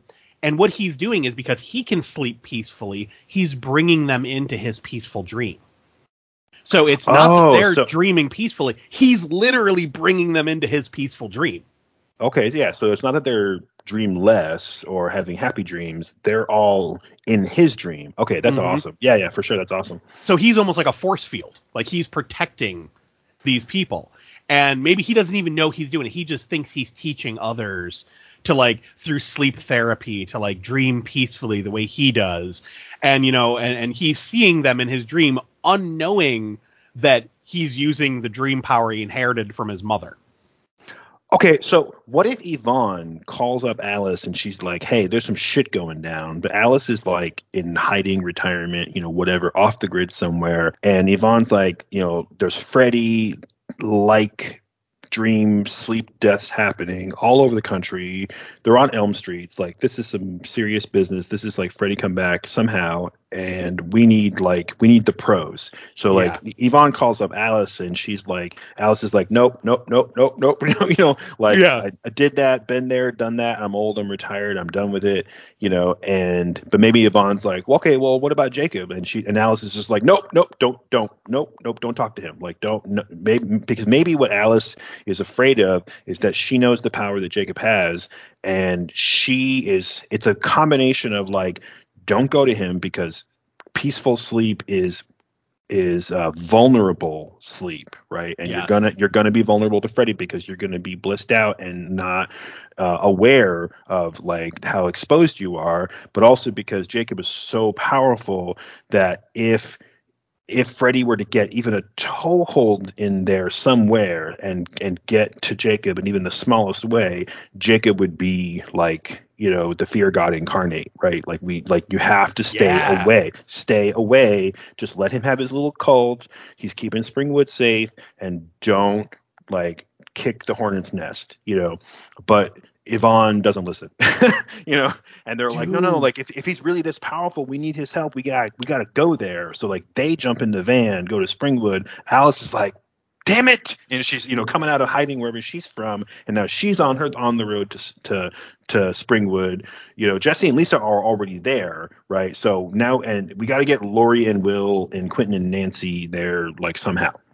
Dude, okay. Oh, I love this.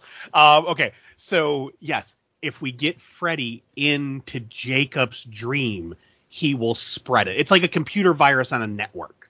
There you go. If Freddy can get into that calm dream that Jacob has, where he's helping all of these other people sleep, it'll suddenly spread to all of them. Now, Freddy has not had the power of fear with him for forever. It took Robert's dreams to get Freddy some semblance of power. So now he's able to poke at the others who escaped him and be let me give you a bad dream and you a bad dream. But it's not nightmare level. It's not to the point where it's interrupting their lives the way it used to. It's just enough to be concerning. So this is why they're reaching out and looking for answers to their questions. But by bringing Robert to Springwood, they end up unknowingly giving Freddy the keys to the kingdom. They give because Robert's now there. Jacob tries to help Robert. Suddenly, Freddy is in the dream. He's in the dream. He's in the Springwood dream. So now all of these characters have to face their own version of Freddy. Oh yeah, that's awesome. Yeah, so we're gonna this is great. So they're gonna take. Oh Jesus, this is so good. So they're basically gonna take Robert, who's like the battery, and like stick him into the machine that is Jacob. And when you put those two Yes. things together, it's like the machine is humming and Freddy is like, it's prime time, bitch. Like I'm back, Yes. you know? Yes. And so yeah, this is perfect. So up till now, we've seen Freddy like reach out a little bit. He'll give Jesse a bad dream. He'll give Lisa a bad dream. You know, he'll get Yvonne. Maybe if we find out even Alice had some bad dreams, but she was like living in denial, whatever. But again, we have to have at least a couple of the kills, even if it's just like a few, Oh yeah. Yeah. just enough so that like the Doc, Yvonne, group, that little quintet with Maggie, they're like, wait a second, this is like the third person to die in their sleep on like it's Elm Street in LA, and this is Elm Street, in Arizona, whatever, like Mesa, Arizona, and this is Elm Street in, like Pittsburgh or whatever. You know what I mean? Like, Yep. like it's like it can't be a coincidence, and that's what kind of kicks this off. But now, as soon as you plug Robert into the Robert battery into like the Jacob, machine, suddenly Freddy is just like that virus is just going to spread everywhere. And like overnight, it's like people are just waking up screaming, not waking up at all, dying in their sleep. We're going to see this crazy montage of like every like Freddy imaginable, all of the like multiverse, versions of Freddy Yes. in this montage. And then it's going to be like, oh fuck, like that's going to be like our second act, like everything is now a horrible moment where like how are we going to possibly come back from this? Dude, I fucking love it. I love it. Okay, so a couple of things. We haven't talked about any kills whatsoever yet. So yeah, you're right. We do need kills in this film.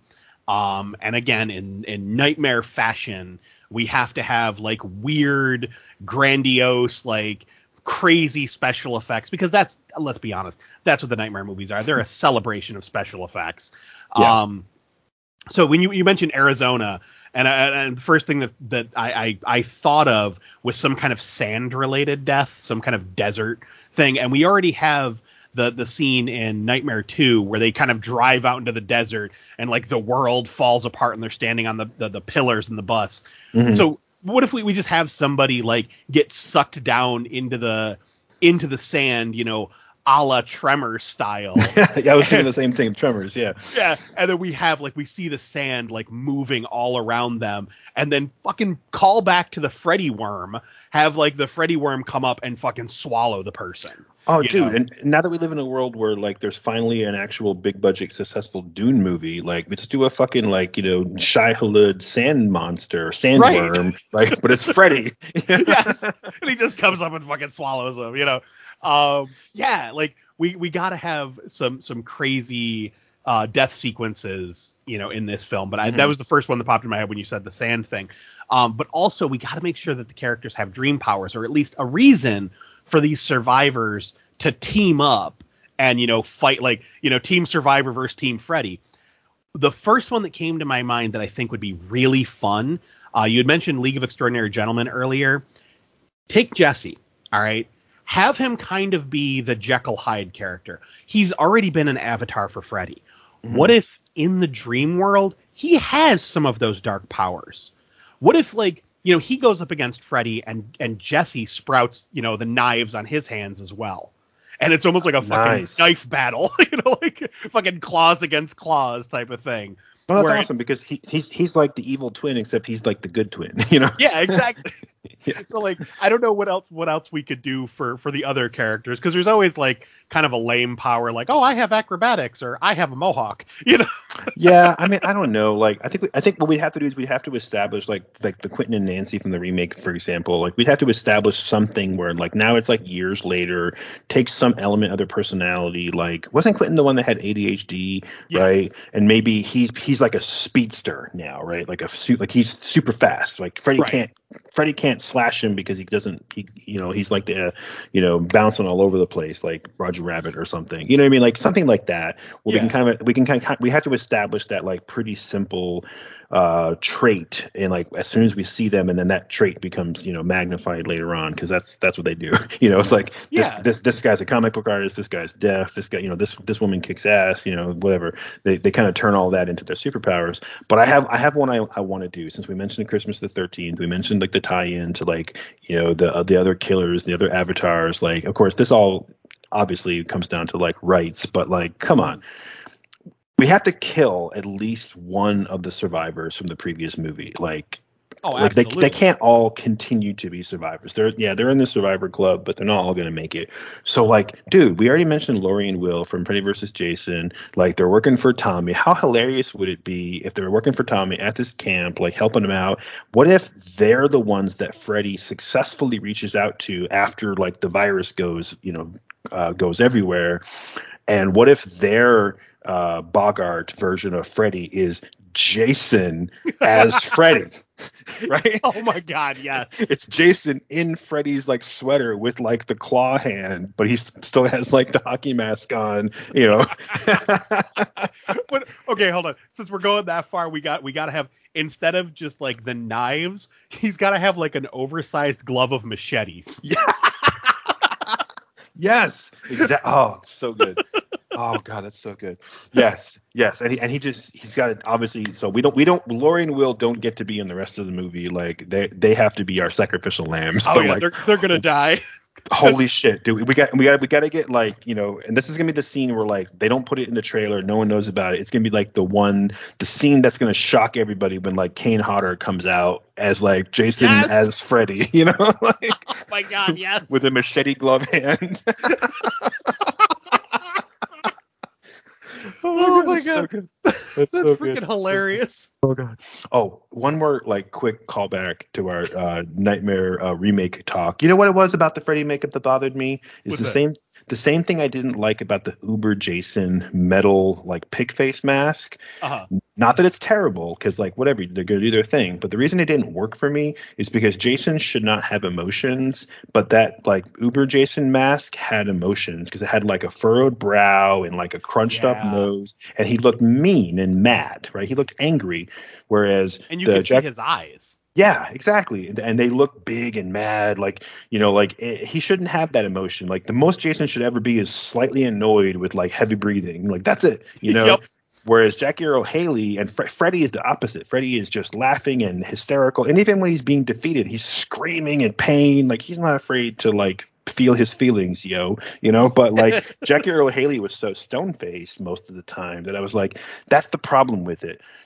It's not that they went a different direction. It's because there's a critical element of the character that's like backwards. Like Yeah.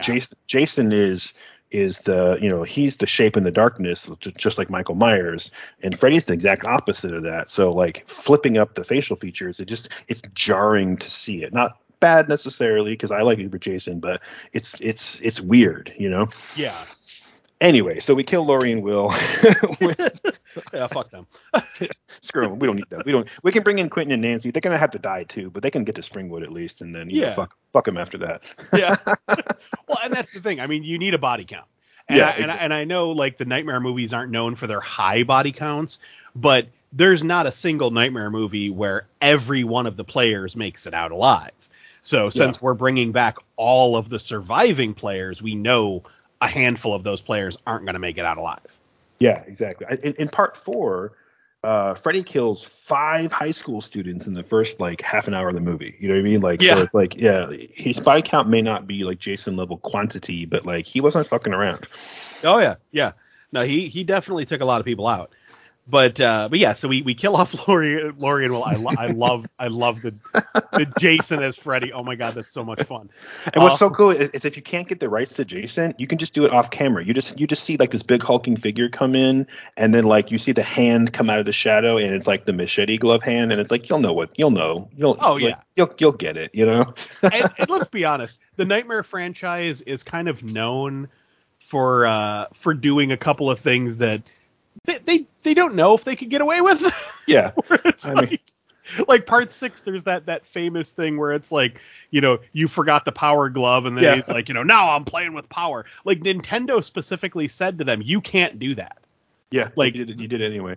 yeah, well, apparently Robert Shea was like, you know what, it's too great of a scene. Let's just do it. And if they sue us, they sue us. And they risked it. And Nintendo was like, oh, people loved it. It got us good press. Yeah, okay. We're good. We're good.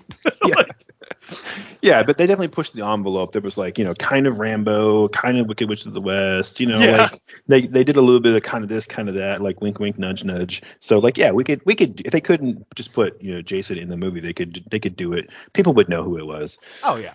And I'm not any expert on rights and how that all works, but I don't know. They might actually have some like claim to at least the look of Jason that was in Freddy versus Jason. You know what I'm saying? Like there Yeah, might be that's true. some kind of crossover where it's like they can do something with it because it's already part of this franchise. Again, I could be totally wrong on that, but Yeah, and there was the recent like court case, and I can't remember the writer's name off the top of my head, and I should know this, but he kind of won the rights back to like Jason as like a character. But you're right, right, but it goes back to the idea of like why do the monsters in the Monster Squad not look exactly like the Universal monsters? Because that movie could just be in the Universal monsters, a filmed franchise, but they had to right, be a little bit different because they didn't have rights to them because MGM or whoever it is, like they own the rights to the cinematic portrayal. Like they couldn't make Frankenstein like green skin with like bolts in his neck because the other movie studio like owns that visual look. They own that design. They don't own Frankenstein. That's in the public domain, but they own the right. design. So yeah, you're right. Like they could have a character that looks the way he looks in Freddy versus Jason or whatever, but they couldn't call him Jason, and they probably had to have some limitation to like the amount of screen time that the hockey mask could have or whatever the fuck. But who Yeah, cares? This is a fantasy football style movie, so we're just yeah. we're just having fun. Because we probably couldn't get most of this crap in the movie, but whatever. Yeah. And I mean, let's be honest, some of these actors, I don't know if I mean, I'm pretty sure that Yaphet Kotto is not alive anymore. Yeah. So we'd have to have a different actor playing Doc, and we're definitely playing fast and loose with the timeline. If Jacob is an adult and Maggie has a kid, it's like how much time passed between those movies, there's a lot of stuff we're playing with here. So Yeah, they did the same thing. I noticed that too when we were watching part 6, like critically, where John was convinced he was Freddy's kid, but like the school teacher guy specifically said that Freddy's kid was born in 1966, yeah, right? So a character born in 1966, even when that movie came out in the 90s, like John was too young to be that yeah, person. So he like was they like were all, early 20s or something. yeah, so they were already kind of like screwing around. It's like, yeah, who cares? Who cares? Yeah. You know, we'll have fun with So it. so we get like you said, we get the group to Jacob's little compound in Springwood. We have him help, quote unquote, help Robert, which, like you said, creates the one night of terror across the globe, or across at Hmm. least the United States, where we see the montage of Freddy kills and all the different Freddys and all that, and then maybe all of our characters also have nightmares that night. Like every one of them, like, Doc and Neil and Yvonne, everybody has a Freddy nightmare. And it's like, oh shit, like we let him back. We brought him back.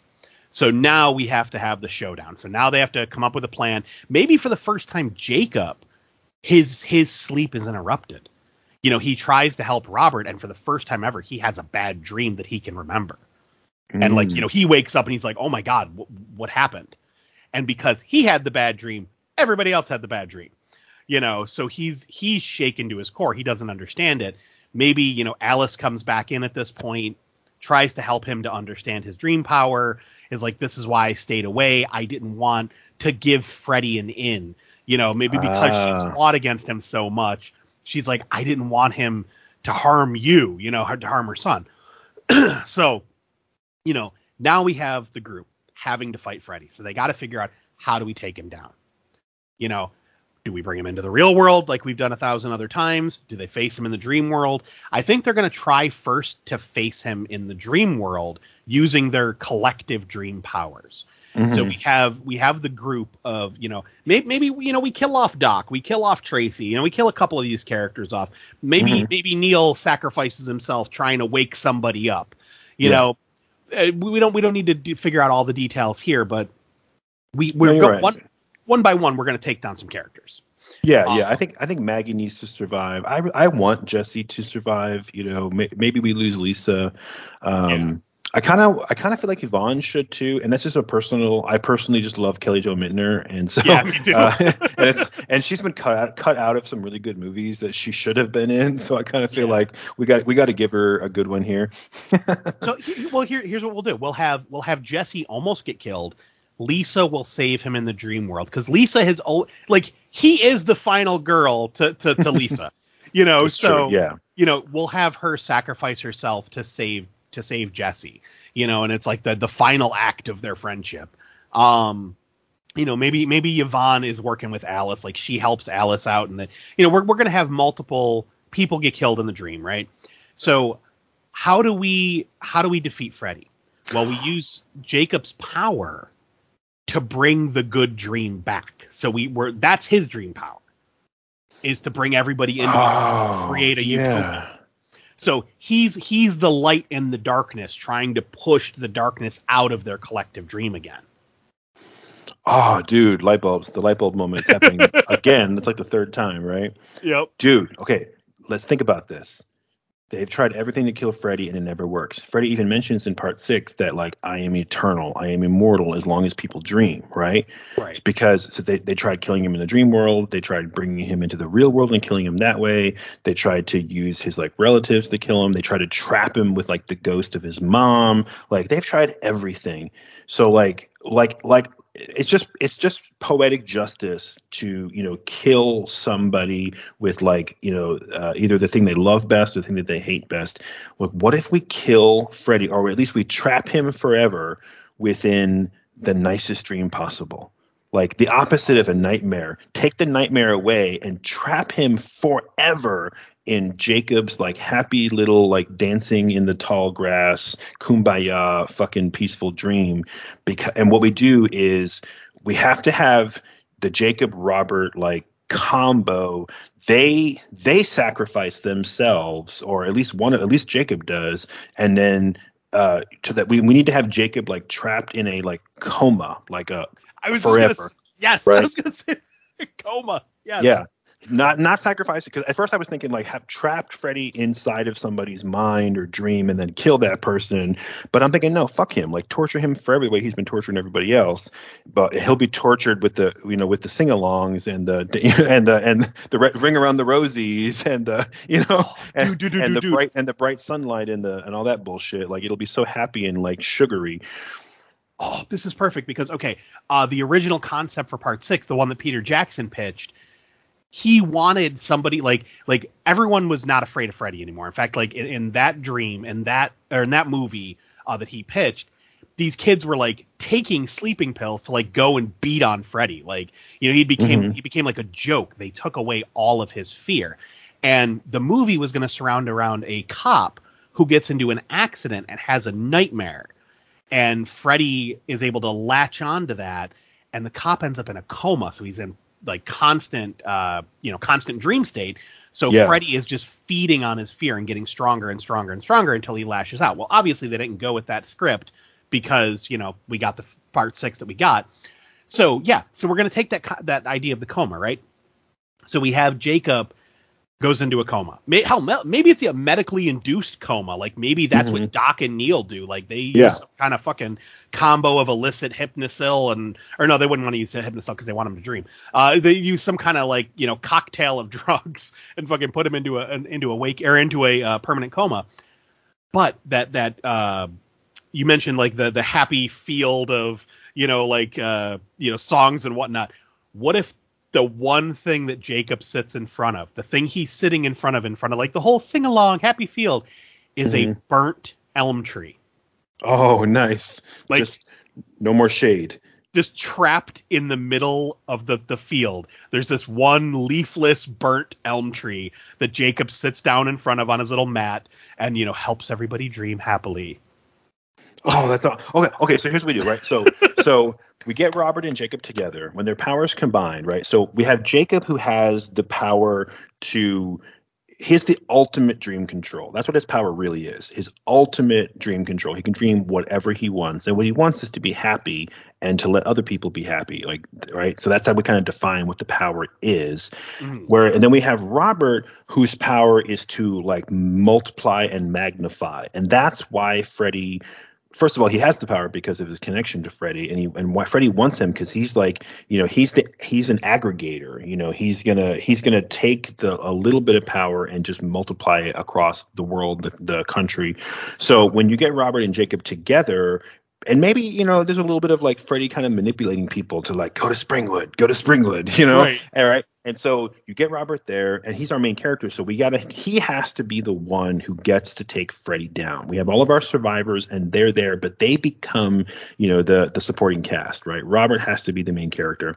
So when they're together, it becomes Robert and Jacob's fault, unknowingly, unwittingly, that Freddy suddenly has this multiplier that's going to allow him to spread viral, like literally, like. And Right. we have the night of the long dreams, the whatever, the nightmare plague. And then what that does is it Jacob becomes so traumatized because, again, his power is, he can control his dreams, and now he's lost control for the first time ever, and also just, literally like just scared out of his mind. Like he's just broken, like Right. completely. His brain is shattered. He goes into a coma. And then, so after like that first night of like nightmare deaths, like slaughter all over the country, like they're seeing news reports, they're hearing about it. We've lost Lori, we've lost Will, maybe we've lost, Quentin, whoever, right? Mm-hmm. And as our survivors are like recovering from it, and they're trying to plan, like, what do we do now? Like, we've not only let Freddy out, but we've multiplied him like gremlins. Like, there's another Gremlins reference. We fed him after midnight. And thrown water on him. Yeah, exactly, right. So Robert has to be the one who's gonna like take charge and be like, like I can do this, like it was my fault, like I want to help. So we have to have like the big like Dream Warrior showdown, like they're all the survivors, whatever it is, we can kind of work out the details. The next night they all go to sleep like on purpose. They have a plan. They're going to go in, and they're all going to do battle with Freddy, but Freddy's going to show up, like he's going to bring other versions of himself. Like we're going to see the Jackie Earl Haley and the Alice Cooper or whatever, like, and we're going to have a battle royal in the dream. And Robert is like, he's like, trying to, the metaphor of like he's slashing through people trying to get to Freddy, like just he's like with his like mental sword, so to speak, just taking down, Freddy copies to get to the, the Freddy, the original one. And he's gonna he's gonna like lock into combat with Freddy, and it's like, they're gonna wax, they're gonna wane, the Freddys are gonna take the lead, the Dream Warriors are gonna get the upper hand, kind of back and forth. Whatever the point is that Robert has to understand what he's gonna do is he's gonna sacrifice himself. Jacob kind of did like unknowingly, but Robert's gonna like this is for everybody.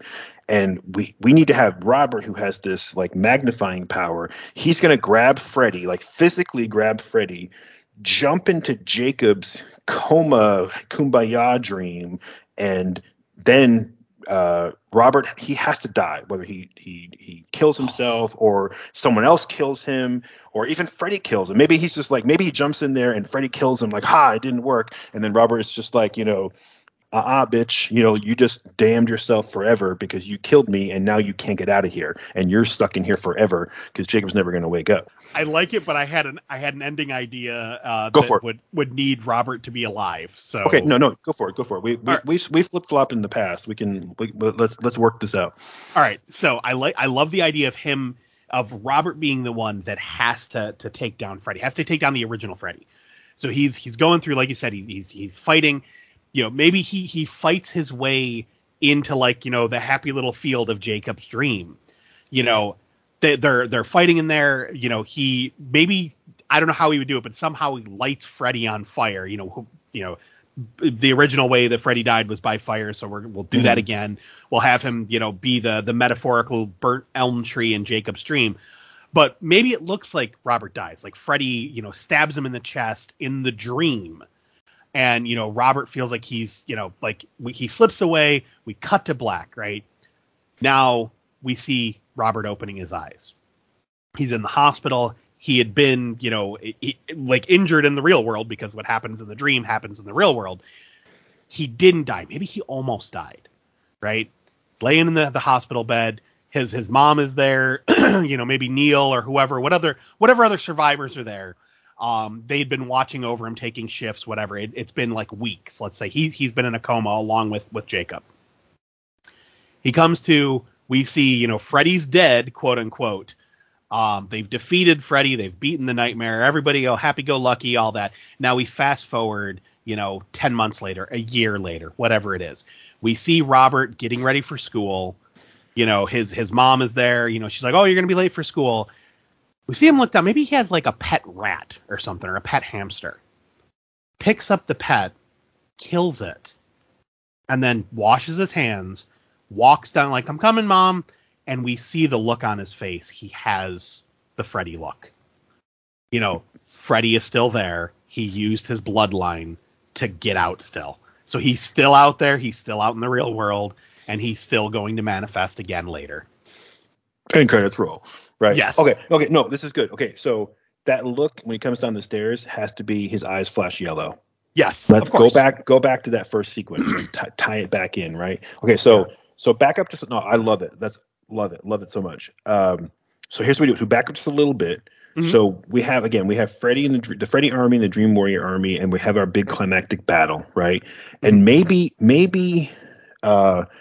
maybe Freddy, like, purposely, like, he takes the battle into Jacob's dream because he's the kind of person who's just gonna like want to twist that fucking knife in and just screw with them. And he goes into Jacob's dream, and here's all the people of Springwood who have been enjoying this, like, they've been this shared peaceful, dream of happiness. And Freddy just goes in there with his Freddy army and just starts hacking people, just slaying them left and right. And he's in his glory, like, aha, I got in here. I got into, back to the Garden of Eden, and I'm going to destroy everything. And in the middle of this dream is this big tree. The metaphor we're doing here is that, basically it's like he's invading like heaven itself. You know what I mean? This evil, right. The demons have stormed the gates of heaven, right? And then, right. So Robert and the Dream Warriors are there, and that's where they face off. They face off in this big field, and the Dream Warriors are stopping the Freddy army, and it comes down to like, everyone in Springwood is dead. All of our Dream Warriors, who aren't going to survive are dead, or they're knocked out. They're knocked out of the dream, and it's nothing but like original Freddy and Robert left. But again, Robert, his power is to like magnify and multiply, and like, he's the aggregator. So what he realizes is that like he's gonna make this happy dream that Freddy destroyed, he can just fix it. He can just snap his fingers and like turn it right back on and magnify Jacob's power, like restore heaven to what it was. But then he restores heaven to what it was. But then here comes everybody, all the souls that Freddy killed, all of the victims from every movie, every actor who's still alive we could get, and they're coming out of this like spiritual realm, and they are going to become like this lynch mob, and they're all going to throw fire at Freddy and at this tree in the middle of the field. Yes. Right. And they're going to burn him up and burn up the tree and take away whatever shadow might be left under that tree. And it's like full circle back to how Freddy the human like became Freddy the monster, and they're going to try to destroy him in that way, like, burn him up and trap him in this dream forever, maybe not burned to ash, but just like, tortured in pain, this husk. Yeah, a burnt husk of the tree, and just left like Voldemort at the end of Deathly Hallows or whatever. Just left. Hell yes. Right, and just trapped, and then Robert's just gonna like snap his fingers and like blink out, like he or maybe at the last second, like Freddy gets one more like fuck you and like stabs him with like the one knife he has left, and it's just but Robert wakes up, he's in the hospital like you said, and he's like, it's okay, like I lived. Like Freddy got in that last shot, but like, it's okay. He's trapped there forever. We never have to worry about him ever again. Right. And then, like you said, right, fade to black, fast forward. Maybe it's like the credits roll and we get that little stinger like 5 minutes later, right? Yeah. Yeah. And then we see the scene that you just explained where it's like, there was a sequence in part 6 when we saw the flashback to Freddy's childhood where he like bashes. That's what I was thinking of, where he bashes the hamster. Yeah, exactly. So it was like have a callback to childhood Freddy starting his sadistic killing spree by killing a small animal, like most serial killers do. Have Robert, unbeknownst to his mom, like kill his pet. And then you get that flash of yellow. And I mean, that's also something we've seen in a lot of movies. Like in the remake of Halloween, Michael starts off killing his pet rats. So we and like I want to say it was like in Dexter they did that with like an animal. There's a couple different like movies and shows where they show like a killer starting off by killing small animals, and including Freddy Krueger in Part 6. So of course, if Robert is now going to become the new avatar of Freddy to keep him running, to keep the nightmare alive for the next sequel. Of course he would have to like start off by doing something small like that and kind of, cue the audience. Oh shit, they didn't kill him. Because you can't have a nightmare movie that doesn't have some kind of a little stinger at the end, whether it makes sense or not. Who cares? And like, you know what? Let's one up it. Let's have it be like dreary and foggy outside. So you have to question like, wait, is he dreaming? Did that happen? Like what is it? Yeah, you're right. Just like at the end of Part 1, when you see that like bucolic happy ending, and the light is very like it's kind of coming from everywhere at once, and it's a little hazy, and it's like, is it like angelic, or is it like, are they in a dream? Like you don't really quite know what's going on. That's awesome. Yeah, that's perfect. Dude, this went in directions I had no plans for. Like little peek behind the curtain, folks. Like when Josh and I had discussed this idea, because we were planning a different episode, which we will do, but we were discussing it, and I had mentioned that I would love to one day talk about a Nightmare sequel, and that kind of got us down the path of like, oh yeah, let's do a birthday movie, great, cool, we'll do Nightmare.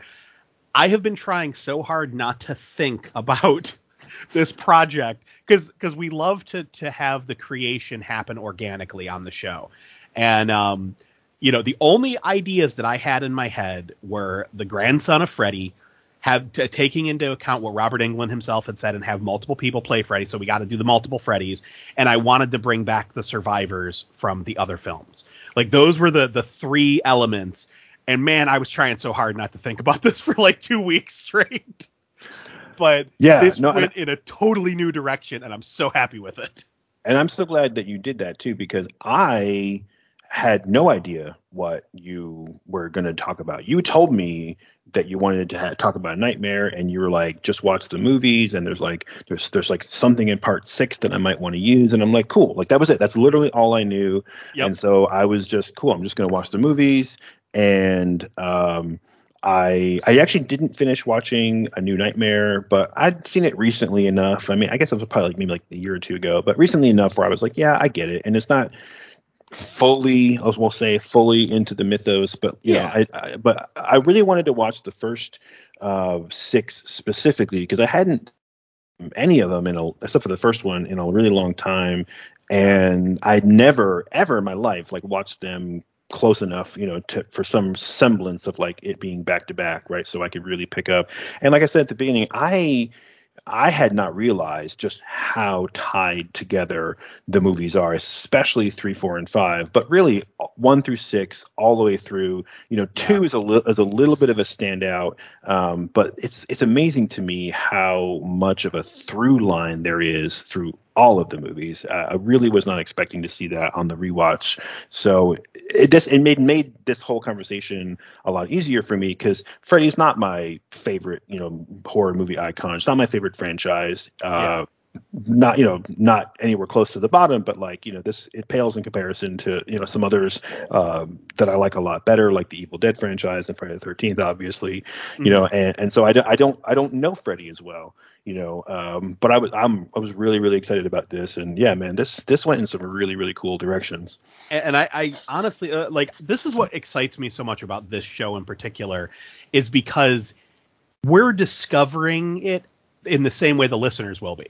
Like, it's new to us because we're making it up as we go along, and like feeding on that excitement of creation. And I love that dynamic that we have going in this show. And again, you said before, like, Nightmare has always been my cup of tea. Now, Nightmare on Elm Street, I love the franchise. I watch Friday the 13th way more Like, it's because that's an easy franchise to just kind of put on and draw or put on and clean or do whatever. But Nightmare on Elm Street has always been a favorite of mine. And again, another kind of peek behind the curtain here. The reason I've always been so fascinated with Nightmare on Elm Street and like the boogeyman and why the whole like boogeyman's closet and a lot of my creative energies are devoted to the idea of a boogeyman are when I was a little kid, I used to have reoccurring nightmares. And one of the things, it's kind of funny. I've never been able to successfully draw what my own personal boogeyman was, but it was like, picture, okay, the Gremlins. We brought up Gremlins multiple times on the show. Picture one of the Gremlins from part one, if it was like almost like inky black, like where it almost like absorbed light and had bright yellow eyes and just a mouth like the way Clive Barker paints Rawhead Rex. Like just a really oversized like shark mouth. And I used to have this dream about that monster trying to kill me. And I mean, I was like young. I was like maybe like 8 or 9. And like my brother still brings it up to this day when we get together and talk about like childhood. He's like, did you have any more dreams about the weird gremlin thing? And I'm like, no, dude, I haven't dreamt about that since I was a kid. But I used to dream about it all the time. So, you know, when I, you know, got to see the Nightmare on Elm Street movies, it was like, oh crap. You know, like this idea of a persistent dream monster always fascinated me. So I've loved this franchise through and through for that very reason, that dreams are fascinating to me. And I love how you can do anything with the Nightmare movies. They're almost like a comic book. They're almost like a superhero thing. Like you can do whatever you fucking want. You know, like something like Jason, while it is pretty ridiculous, I mean, he did go all the way to space, but it's still grounded in reality. Nightmare on Elm Street, if you can think it, you can do it. Like, I mean, we had that freaking, what was it? Is it MC Escher, the stairs on top of stairs thing? We had the freaking MC Escher sequence in part 5. Yeah, you know? Like in Labyrinth. Yeah, exactly. So it's like you can do anything in the Nightmare movie. So I was very excited to talk about this, and it did not disappoint. Like I was so happy with where this went. And again, much like our Christmas the 13th, I'm sad I can't now sit down and watch it. I know, right? Oh, it's so good. I feel like this could be a movie. It could be, you know, like a series. You know, there's it all depends on like how much we want to go into like the Freddy plague, you know, the night of the long nightmares or whatever you want to call it. Exactly. You know, like you could do so much with this. And yeah, I'm super stoked about this. This to me, I think is of the 4 episodes we've done so far, this is the one that I personally came into with the blankest of slates, you know.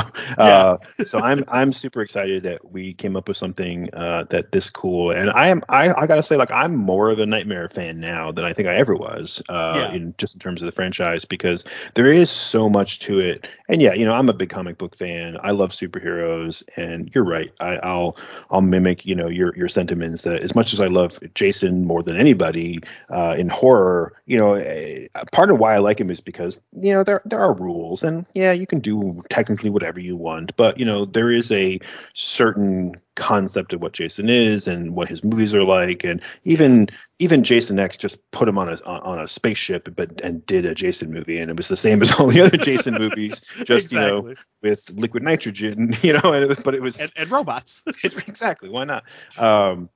But yeah, like you said, with Freddy, you can do anything, and you can. It was obvious from movie to movie to movie with different directors and different screenwriters that they were just making this shit up as they went along and adding to the mythology. But it was always done with like respect to the previous movies, and even some of the stuff they added that I thought was corny, you know. They were really trying to build a larger story. And, you know, other than comic books, I also love, you know, like fantasy and sci-fi novels. I love world building. And so, you know, that's what I really took away from this is, you know, I was watching the movies recently and walking away with concepts of who Freddy is, you know, that I never had before, which obviously fed into this conversation. So even though I didn't know where you were going with it, I had some ideas of like, well, if I could do Freddy, this is what I would do based on like what came before. But not so much in terms of plot, but more in terms of like, what is Freddy, you know? Yeah. And that whole like fear God thing is kind of what came out of that. And I think that's ultimately where it needed to go, no matter how we cut it. Because originally, like I said, when I was taking what Robert Englund said, and the idea of having multiple people play Freddy. And the only ones I really had in mind were Jackie Earle Haley, Robert Englund, and David Warner, because I'm like, well, we had the two that played him and the one that was supposed to play him. That would have been a lot of fun to have those three cameos. But I was just thinking of Freddy as like the demon from A New Nightmare, like where they're like, Freddy is a demon. He is an entity. I love that we've created him as like another god. Like he is the fear god, and he lives in the world of dreams, and not to go, because I know we got to start wrapping things up, but in our old comic book universe that you and I had created, we played a lot with those realms, those ideas of heaven and hell and dreams and imagination, and having those be ruled over and watched over by other entities outside of God and Satan. And I always liked that. I was always fascinated by the idea of having like this pantheon of various creatures or beings that all had their own set of rules and reasonings that still fit into the greater scheme of things, but you had to play within their realm. And I think that's what we did here with this fear god, is like we used the rules laid out in the other films, the having to be afraid, having to remember him, having to use family to give him power, like preying on, the survivors and the people who have beaten him. Like we played with all of those rules that they set up in the films while still doing something completely new to the franchise. And I'm really proud of this. Like, I feel like that this is a really fun concept for a Freddy movie. And I'm hoping that the audience is as entertained as I was, because I had a blast talking about this. Heck yeah, dude. Heck yeah. And we didn't take the time in this episode at the beginning to really explain like what the Nightmare franchise is or who Freddy is. Like you said, you mentioned it, that we just assume that everybody at this point probably already does. But if they don't, obviously check out The Boogeyman's Closet. You guys are going to talk about, or you have already at this point, right, talked about the first movie. And so you can kind of go there for some groundwork, and then, watch the rest of them. If you haven't seen them, they're all good. New Nightmare, Freddy vs. Jason, the remake, the original 6, they really are. They're all good. Even, they're corny fun. So, pop some popcorn and have a good time. I will say, go ahead, Mike. I was going to say, I will say, now that we have part 1 on The Boogeyman's Closet, I am going to be fighting tooth and nail to get part 2 on there, because I am a huge avatar of that movie, or like champion of that movie, I should say. I fucking love part 2, and I know it's hated by a lot of people, or seen as like the point when Freddy jumped the shark, but like there was no shark to jump yet. Like there was no real mythos built yet. So I feel like part 2 is an underrated classic horror film with some really interesting tropes and like playing with the expectations of an 80s slasher movie. And like I could write a whole freaking college thesis on Nightmare 2, because like it's just one of those movies that like, man, it really does it for me. And little side note, just fun for the listeners, I did get to meet Mark Patton a couple years ago, and the way I gushed, like I was just like fanboy gushing. I think he thought that I was a gay guy and attracted to him, because like he gave me this big hug and then gave me a signed autograph for free of Jesse in the shower with the glove. Oh, you were hitting on him. But that's the thing, like, because Maurice always teases me. He's like, yeah, dude, he thought you were hitting on him, and I'm like, I mean, I whatever. Like I don't really care, because he's awesome and I love that movie. But yeah, because I just went off on the whole, like, I love how it turns the tropes on its ear, and I loved the story, and I loved the whole idea of Freddy needing a human avatar and all that. And he's just like smiling ear to ear the whole time I'm talking. And he's like, when it came out, a lot of people didn't really like it, and I'm so happy that it's found its fans, like people like you, and yada yada. And then he like stood up and gave me this big hug, and then like he was like, you know what? He's like, hold on, and he signed this autograph and handed it over to me. Like he was really cool. Oh, that's awesome. Like, so what if I was sitting on him? Shut up. Well, that's like Maurice teases me, and I'm like, and yeah. So, fun fact. Nightmare on Elm Street 2 was the first one that I ever saw. So for me, that really was what Freddy was originally, and the origin story and like the little visit that Jesse and Lisa take to like the boiler room and the sequence at the end with the pool party to me are still like they are early horror movie memories for me. Those sorts of like foundational memories that kind of form how you think about horror movies. And so when I think of Nightmare, I think of Part Two more than anything else because again that was my first one. Nice. So I'll say, unless someone else has a better claim on it than me, I'm calling the guest spot on Part Two because I may not gush about it as much as you do, but like I said, it was a really important movie to me, and hell yeah, I loved the hell out of it. And for years, I've been defending what a great movie that is to so many people who hate on it. Okay, so before we run out of time here, because we are on a limit today, we always run long. We have to go back and fulfill the promise to kill a Santa Claus. We have to kill a Santa Claus. Yes. So in our first episode, as I mentioned, Christmas the 13th, we envisioned an entire sequel / reboot of Friday the 13th, where it's Jason in the snow, Jason at Christmas time, and we had some pretty cool like Christmas related kills with with icing and Christmas tree and decorations and like wrapping up a guy like a joint. Yes, in wrapping paper and burning him. It was so good. But yeah, Count Creepy himself was right in pointing out an egregious oversight on our part, which is that we did not kill a Santa Claus. So Mike, you said you had an idea. Yeah, well, I was thinking, okay, we have the whole party cabin that we were talking about. So we could make it as simple as he's the guy that gets wrapped up in the wrapping paper, because he was out in the car for whatever reason. Maybe he was dressing up like Santa and being like, ho, ho, ho, and comes in with like weed and booze. We could totally do that, like as simple as that, and have Jason be like, fuck you, and wrap him up and throw him in the fire. But I mean, we could do something like that.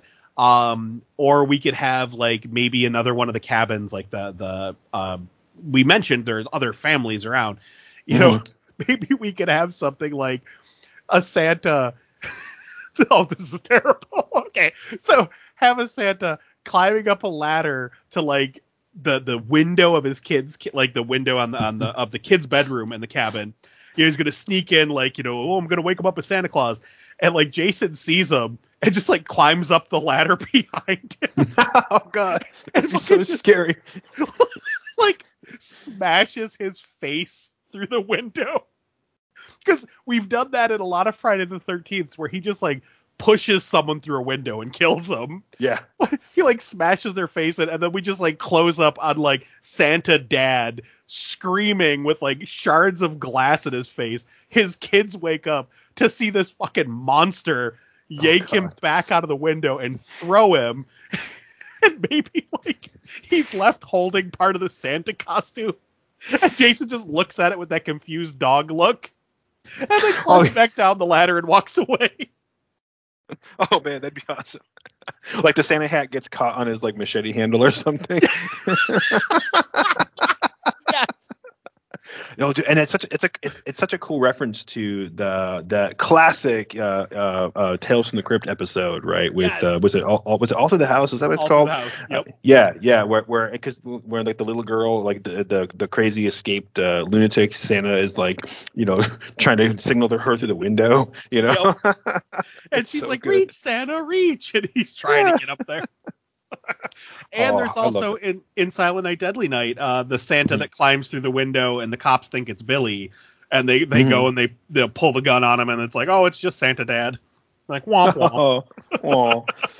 Speaking of characters named Billy in movies, so we're going with your idea because I love it, and we're gonna traumatize some kids. We're gonna smash up Santa Dad's face, and then we get to have that great like cockeyed or cock-headed like puppy dog look, which is so perfect. So I was gonna be like, well, what if there's like a Santa Dad who's like climbing up on the roof of one of the houses, like he's gonna go in through the chimney, right?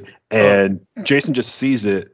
We're not doing this, but Jason just sees it. He walks into the house like all nonchalant, like, what's up? And then the family that's in there just sees him scream. They just go run and scream and like, holy shit. And he walks straight in, walks like forward to like the fireplace and just lights the fire and then turns around and walks out. Oh my god, that's hilarious too. Because I was thinking of Gremlins with what's her face? Oh yeah, Phoebe Cates. Yeah, Phoebe Cates with her story of her dad getting trapped in the. So that's when I think of Killing the Santa, I'm like, how do I get the Phoebe Cates story in there somewhere? Oh my god, that's freaking hilarious. But it's very out of character for Jason to just like walk in and walk out. But it would be pretty funny. Oh my god, that would be fucking hilarious. Oh my god. Like just fucking roasting dad in the chimney. Like, well, got places to go. He just continues on his merry slaughtering way. Exactly. Oh my man. god. Oh jeez. Okay. That's good. So while we are on the topic of corrections for previous episodes, I want to mention too on our third episode, Goonies 2, I was making a dumb mistake multiple times through the movie. I don't remember what episode the Boogeyman's Closet it was, but like I remember you having to come on afterwards and be like, I don't know why I kept saying the wrong word like over and over again. Oh yeah. But I was doing the same thing. So the character's name is Chester Copperpot. The character who is the deceased explorer that the kids were following in the footsteps of, they find his body crushed under a rock. And from the Batman comics, the Penguin is Oswald Cobblepot. And I kept like mixing and matching those names back and forth the whole freaking time. I don't know why, but it's Chester Copperpot, and I am not stupid, I swear. You know what's funny about that is the first time you said it on the episode, I went, oh shit, maybe am I remembering that wrong? And like, cause I was like, I know like you're a way bigger Goonies fan than I am. Like I love the movie, but we've talked about this before that like that's up there for you. So I started questioning like, oh shit, I think I got it wrong. So I didn't say nothing. And like, I didn't pick up on it any other time other than that first time you said it. But I was like, his name is Oswald? I thought it was just, shit, maybe I'm. So I totally like was just like, I'm gonna keep shut. The same way Maurice did. Instead of like correcting me, he was like, maybe he's saying something I don't know. Yeah, so I don't know. That's funny, but that's the fun thing about podcasts, and I think anyone listening to these types of entertainments are gonna know that with a podcast, it's just like any other radio show. Sometimes you're going to have a screw up here and there.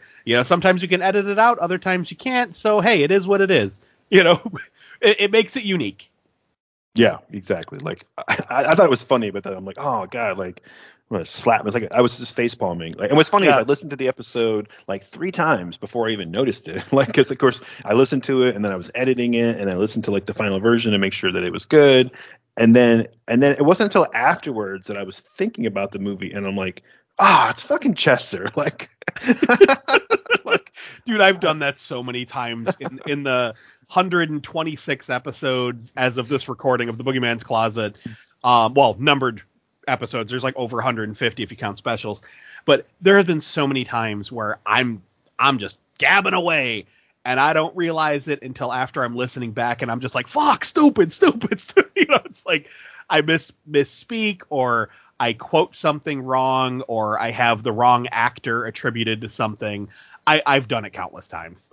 And it'll keep happening. Even in this episode, I can think of at least 2 places where I was like, "Oh yeah, in part 4 they did this, and it was totally in part 5 or the other way around, or whatever." Like I mixed up which one it was. So I'm sure I did the same thing. Yeah.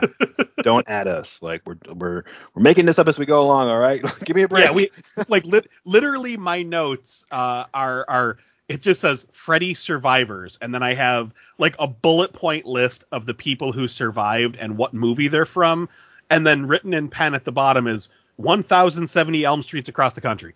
Like that's all the notes I came into this with.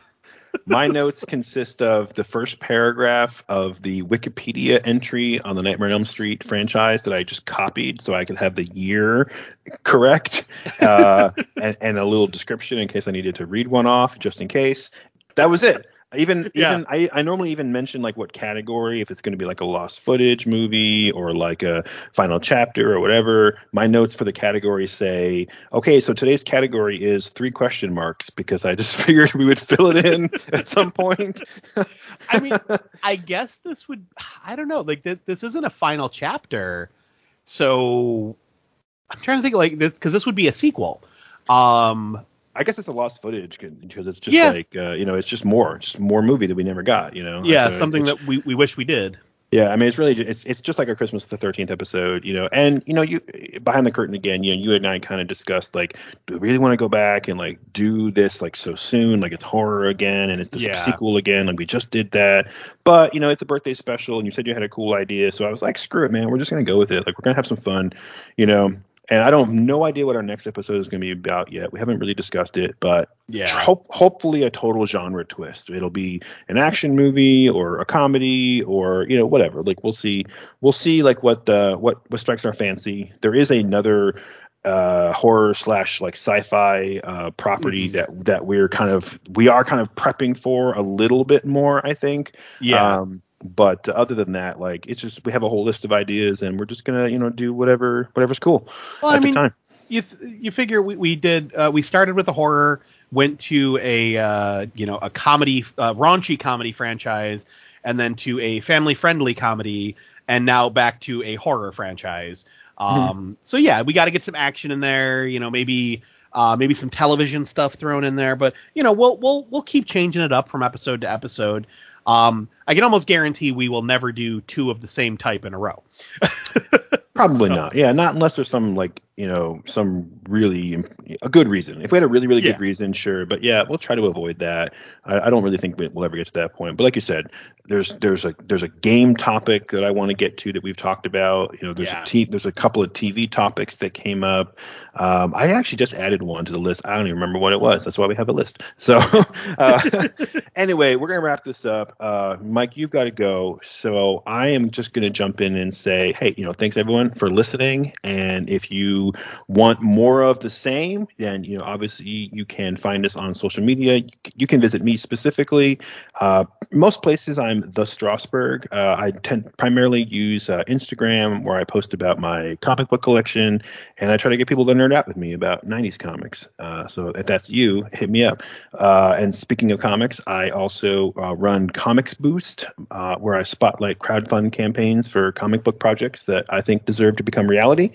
There's horror, fantasy, sci-fi, superheroes, you name it.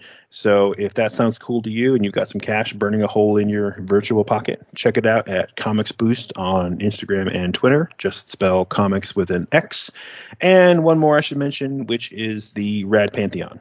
Mike and I are teaming up with some other podcasters, artists, and musicians in a sort of art collective where we support each other's creative projects and share our followers, because we figure if you like one of us, then you might like the others too, and we can spread the word about rad stuff.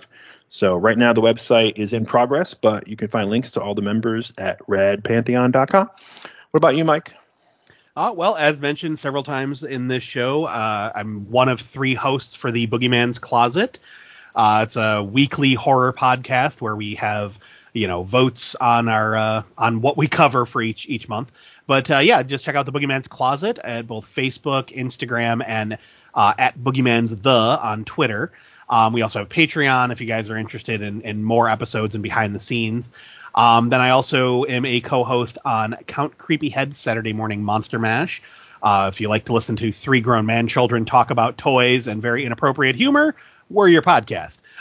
So check us out on countcreepyhead.com or Count Creepyhead on Facebook and Instagram for all sorts of fun stuff, especially like how to win some toys and cool prizes. And then Zarakis on Instagram is where I post all my artwork. It's Zaracis. It's also the same on TikTok if you guys want to watch videos of me drawing. And then Mike Alvarez on Etsy is where I sell a bunch of my artwork and prints. Awesome. Yeah, I'll say the TikTok is really fun. I love the music that you choose as the soundtracks for the Watch Me Draw videos. Thank and you. And Count Creepyhead is a really fun web podcast. I will also plug that. I am not a toy collector at all. I don't get half the stuff that you guys talk about, but I have my own like nerd niche of like stuff that I collect, so like I understand the mentality, and I just love to listen to people who like love stuff just talk passionately about it and like just nerd out and like get into like the crazy little nitty-gritty details. To me, that's the good shit, whatever it is you're talking about. So hell yeah. check out Count Creepyhead. It's a lot of fun. And with that, thanks everyone once again for tuning in to the Raised by Rentals program. We already talked a lot about social media, but you can find more about this show all over the socials at Raised by Rentals or raisedbyrentals.com. And we would love to get some more feedback. So whatever podcast app you prefer, leave a rating, leave a comment, let us know what you think and what we should improve next time. And with that, I'm Josh. Mike. And we have to return some videotapes.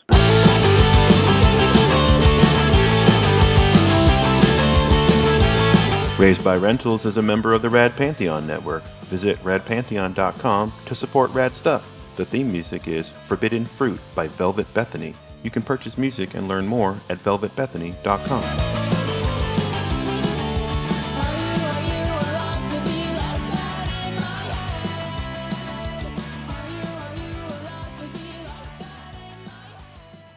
Every town has an Elm Street.